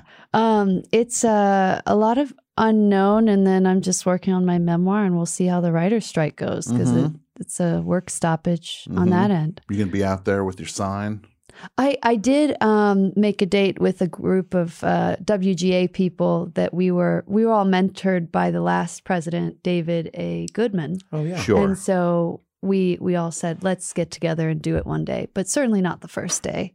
Whew, it was yeah. To me, it feels like I'm going to go out tomorrow because I feel like I must, but I'm like, part of me is like, let me save up this energy for week 3. Yeah. Because it's like today is the fun day. The T-shirts are going out. Dave Leno's showing up with donuts. They're it's dancing around. Yeah. Dancing. Here's my advice. Having been through a writer's strike once before, here's my advice to writers on the picket line. Number 1, pace yourself. Yeah. It's going to take more than one day. Don't go out there and get all sunburned. Next thing you're in the emergency room because you went too hard the first day. It's about consistency. That's my first piece of advice. Have sunscreen, of course. Don't slouch. It's another piece of advice. Just don't you're representing the right. You need to convey strength and determination. Don't have your shoulders front forward. It's just stand tall, stand proud. You're in the WGA, for Christ's sake. Walk the walk. Dress comfortable shoes. You don't want to get a plantar fasciitis from this, right? No. When it comes to the signs, A little bit goes a long way in terms of the funny. Yeah, come on. A little bit goes a long way in terms of the So funny. many people are out there pushing it a little bit. If I see signs making jokes about, you know, I don't know what it would be. Like, I don't want to see jokes about like the Tiger King and whatever, like Groupon or whatever people are making jokes about, right? Or just like this place is worse than the lines at Pink's hot dog, you know, or whatever. Like the only line I stand on is outside the Din Tai Fun and the Writers Guild. Well, it's also, who is that sign for? That's it. Thank you. You know, it's like the only person that's really going to get an up close and personal look at that sign is when you post it on your social media, but really just the person who's behind you. Everyone driving by sees the big red. That's it. Honk, honk. Let's go. Just realize, just don't be corny, is I guess what I'm trying to say. Act like you've been here before. Go easy on the jokes on the sign. Make your point. You're not going to get a job. Hey, what? Did you write that sign? Yeah. Well, look, I know there's a strike right now. I can't hire anybody, of course. But I like that sign. I like that sign. Well, you think you could do some punch up on a thing? It's like you're not. That's not happening to anybody. Well, by the way, this is a great idea. You're going the wrong way with it. Wait a second. I saw somebody zag. Somebody zigging, pitching an idea today that they want to do signs with blue tape on it, looking for a man. Signs with pink tape on it, you're looking for a woman. And then signs with yellow tape on it, you're open to all options. Like they wanted to make it also like a dating thing on the line. So they put one strip of tape on there. Paul, I appreciate you bringing that up because it brings me to my final point. 2007. I forgot two zeros in there. We go into 30 Rock, first day of the strike. We're out there. Everybody's there. Just this one, that one. Look over. There's a guy with a drum set. Drums and stuff. Somebody else is like dancing all over. And I was just like, oh, we're going to lose this strike. We lost on day one. If we got a guy with a drum set and somebody else dancing, like we're already off message here. Worried about entertaining ourselves. Yeah. Leave the drums at home. I'm telling you right now, if I'm on the picket line and you've got a drum set or you've got an instrument or anything, it's going in the road. I have one exception. What if it's Matthew McConaughey and his bongo? Ooh. As long as he's naked. That's the only way Matthew McConaughey can show up when he got arrested with the bongos. He was not wearing anything. If Matthew McConaughey wants to show up in solidarity, nude, with his bongos, that's the only exception. Well, now let me ask you this. Yeah. There's two things I want to maybe add to it or ask your advice because I might be too embarrassed to ask this. Sure. I think if you're not currently working for a company, you're not employed by one of these big agencies, but you are a writer and you should be picketing in front of the place that rejects your pitches the most. I think that's I thought that was a good way to go. Yeah. And the other thing is this.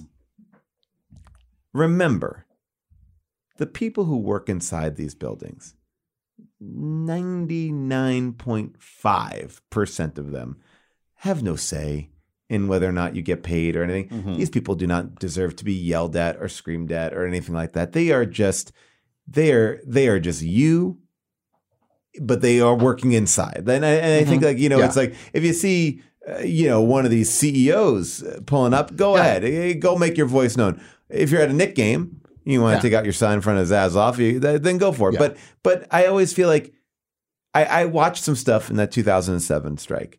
We're yelling at these executives like they have no say in your pay. Yeah. They want you to be happy. They want to give you everything you want. No one. And by the way, they don't have job security. They're looking every 6 months. I get what you're saying, but we need to instill fear in these losers. Yeah. Okay. Sorry.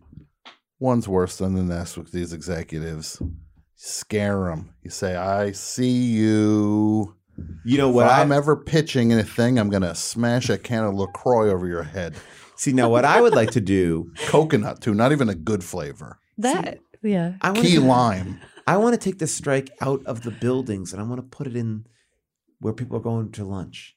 I want to put it near the valets. Yeah. I want to put it where you're actually going to be inconvenienced because the truth is, like, sure, there are people downstairs in front of your building. Yeah, but your windows are going to be insulated. Let's get you in front of the hot restaurants. Yeah. The cool places. Like, we don't need to be in front. Let's take it to them. Let's go at San Vicente Bungalows. Yes. Right in front where everybody is. Paquito Mas. Yes. Yeah. We're going to the Burbank Paquito Mas tomorrow. Let's start boycotting Picketing. in like that private airport outside of the Burbank airport. Let's get into the places where the real money is. Let's go to let's walk around the country clubs. Let's Palm. We'll go to the Palm. Yes.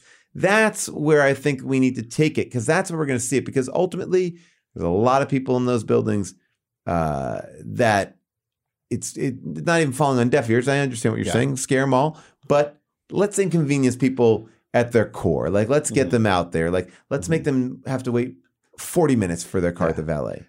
And then also, if you're at a valet, you can do this also. If you see that there's an executive behind you, make like you're on a phone call and start saying, "Yeah, did you hear? There's somebody they're beating the crap out of executives from these things." Just talk as if you don't even know they're an executive. You just go like, "They're saying if this thing isn't settled, they're gonna beat the crap out of one of these studio people a day until they make their point." Like, by the way, if that happened, fear in them. You think that would be like if someone like if that happened to like a big executive? I won't even say it, but like maybe you went out somewhere and someone just took a punch, like just punch them in the face. I'm not saying nobody's punching anybody. That's the thing we want to make it clear. No one's doing this. Nobody's punching anybody. But would that but it would be save that for your show. If you want to promote violence, no violence. I'm just saying. But look, I'm gonna say we've struck a million times and no one's gotten punched in the face. No, that's true. That is true. Mm-hmm. Till now. Until now. Just outside of Paquito Mas. If you're at Paquito Mas and you see some executive behind you, just go like, "Yeah, I heard they just beat the crap out of someone over at Sony." Ooh. And it's just like, and then I heard they're focusing on and you just say like they're heading towards Warner's next, and they're just like, "I'm at Warner's." Oh, but boss, we better really settle this thing. They're taking it out on us. See, I actually tomorrow I'm going to be picketing on set where they're shooting Shark Week. So we're going to be underwater. We are all in. Sure, yeah. We're all out there, and we'll be underwater with our signs. Wear the fins. Yeah, we'll get the fins, and so they can't avoid the cameras can't avoid us when we're out with those sharks. Yeah, just put on the side of the shark. WGA. Like you did in Killing Mommy. Your dad crossed out dad on the car. Yeah, I did some bad graffiti. Ruined a rental car. Yeah.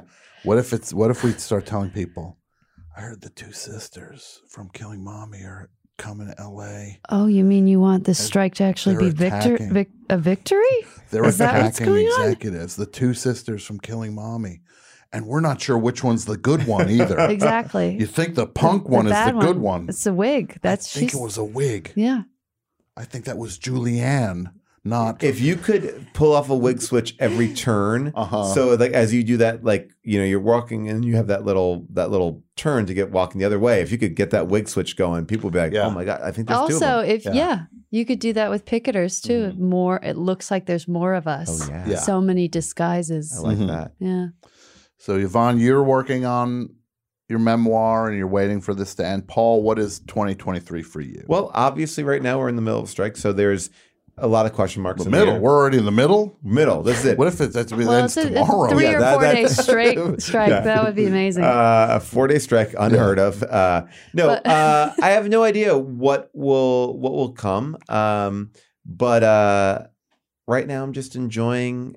Yeah, I've got things that are in various states of development. At least 4. At least 4 got like 5 things. Yeah, I got 5. I'll say that. I got 6. I anticipate 8 things. I mean, the majority of these things are happening on the train to Chicago. No, I mean, I'm trying to think of anything fun coming up. Not that I could think of. No. So there you go. I have podcasts. You can listen to me on these podcasts. I'm also, as with you, on Twitch with my friend Rob Hubel. And this Thursday, The George Lucas Talk Show has taken up. They are a tenant on Friend Zone, a non-paying tenant on Friend Zone, and they will be doing May the 4th. Be with you on my channel on twitch.tv/friendzone. They'll be broadcasting for many hours, celebrating everything Star Wars related with Michael Giacchino and I believe somebody else. That's very cool. It'll be a lot of fun. Well, Paul, I appreciate you coming. I'm so so glad you got to finally come. I've been watching all the clips and everything, and I'm a fan. And Yvonne, thank you for coming. So nice to have you. Please, you come anytime you want. Tom, I so enjoyed my film festival. It was like the really Zima cool. Film Festival. Yes, it won't be that next time. Yeah. Will it? No. And we'll be back next week. We got a great show for you next week. We have. Well, don't say it like that. Don't say it like as if. No, we got this one out of the way, everybody. Everybody will. Yeah. We alternate between. Why are we there next week? Yeah. Exactly. What's going on? Replay? If you want to come back next week, we got more Killing Mommy clips. No, next week we're going to have Fen Lily is in studio performing, and then another person, Kurt Vile, will be in studio. What? That is a good next week. It is. Well, come by and you can be a part of it. And then also our friend Jason Gore. Jason, are you there? I think he skipped out. I'm here. No. He's There's a lot of buttons to press. Just want to say. Wow, Mike, you were fast. Yeah, Mike's fast. Mike's fast. That's Jason he does a thing called 108.9 The Hawk, which Paul has appeared on. Yes, and it's really fun. They just started a Patreon, so you can go check that out also. Only after you do the Best Show Patreon. Yes. If I find anybody's just doing the Hawk one, you're out. Wow. And Sleep I with have the means. fishes. I have means. Exactly. Thank you, Yvonne. Everybody, thank you so much for listening. We will be back next week. Everybody on strike. We'll see you on the picket line. Everybody stay strong, and you can have fun getting through this if everybody does it together. It really can. It can actually be a very bonding, supportive thing. So we're all going to have fun with it and get through it. And take your time. Last strike was 100 days. Take your time. In a non-violent way. In a non-violent way. But yes, thank you. I appreciate you qualifying it. So we will be back next week, and let's listen to On the Way Out. Doot, doot, doot. Where did it go? I'll play this on the way out. We'll play some Gordon Lightfoot. Gordon Lightfoot. Yes. Here we go. Gordon Lightfoot. The Best Show is produced in partnership with the Forever Dog Podcast Network. The show is hosted by Tom Sharpling and features John Worster, Michael Lisk, Jason Gore, and Pat Byrne. The show is produced and written by Jason Gore, Pat Byrne, Michael Lisk, Brett Davis, John Worster, and Tom Sharpling. The Best Show is executive produced by Tom Sharpling, Brett Boehm, Joe Cilio, and Alex Ramsey. Co-executive produced by Jason Gore and Pat Byrne. Segment producer Michael Lisk. The show is engineered and mastered by Andrew Gleason and Wesley Knapp. Graphic design, video editing, and social media by Brett Davis. Website and technical support by Martine Sellis. And the show is recorded at Forever Dog Studios in Los Angeles. Support The Best Show on Patreon over at patreon.com/thebestshow. And follow us on YouTube, Twitter, Instagram, and TikTok at Best Show 4 Life. That's Best Show number 4 Life. Thanks for listening, and we'll see you next week.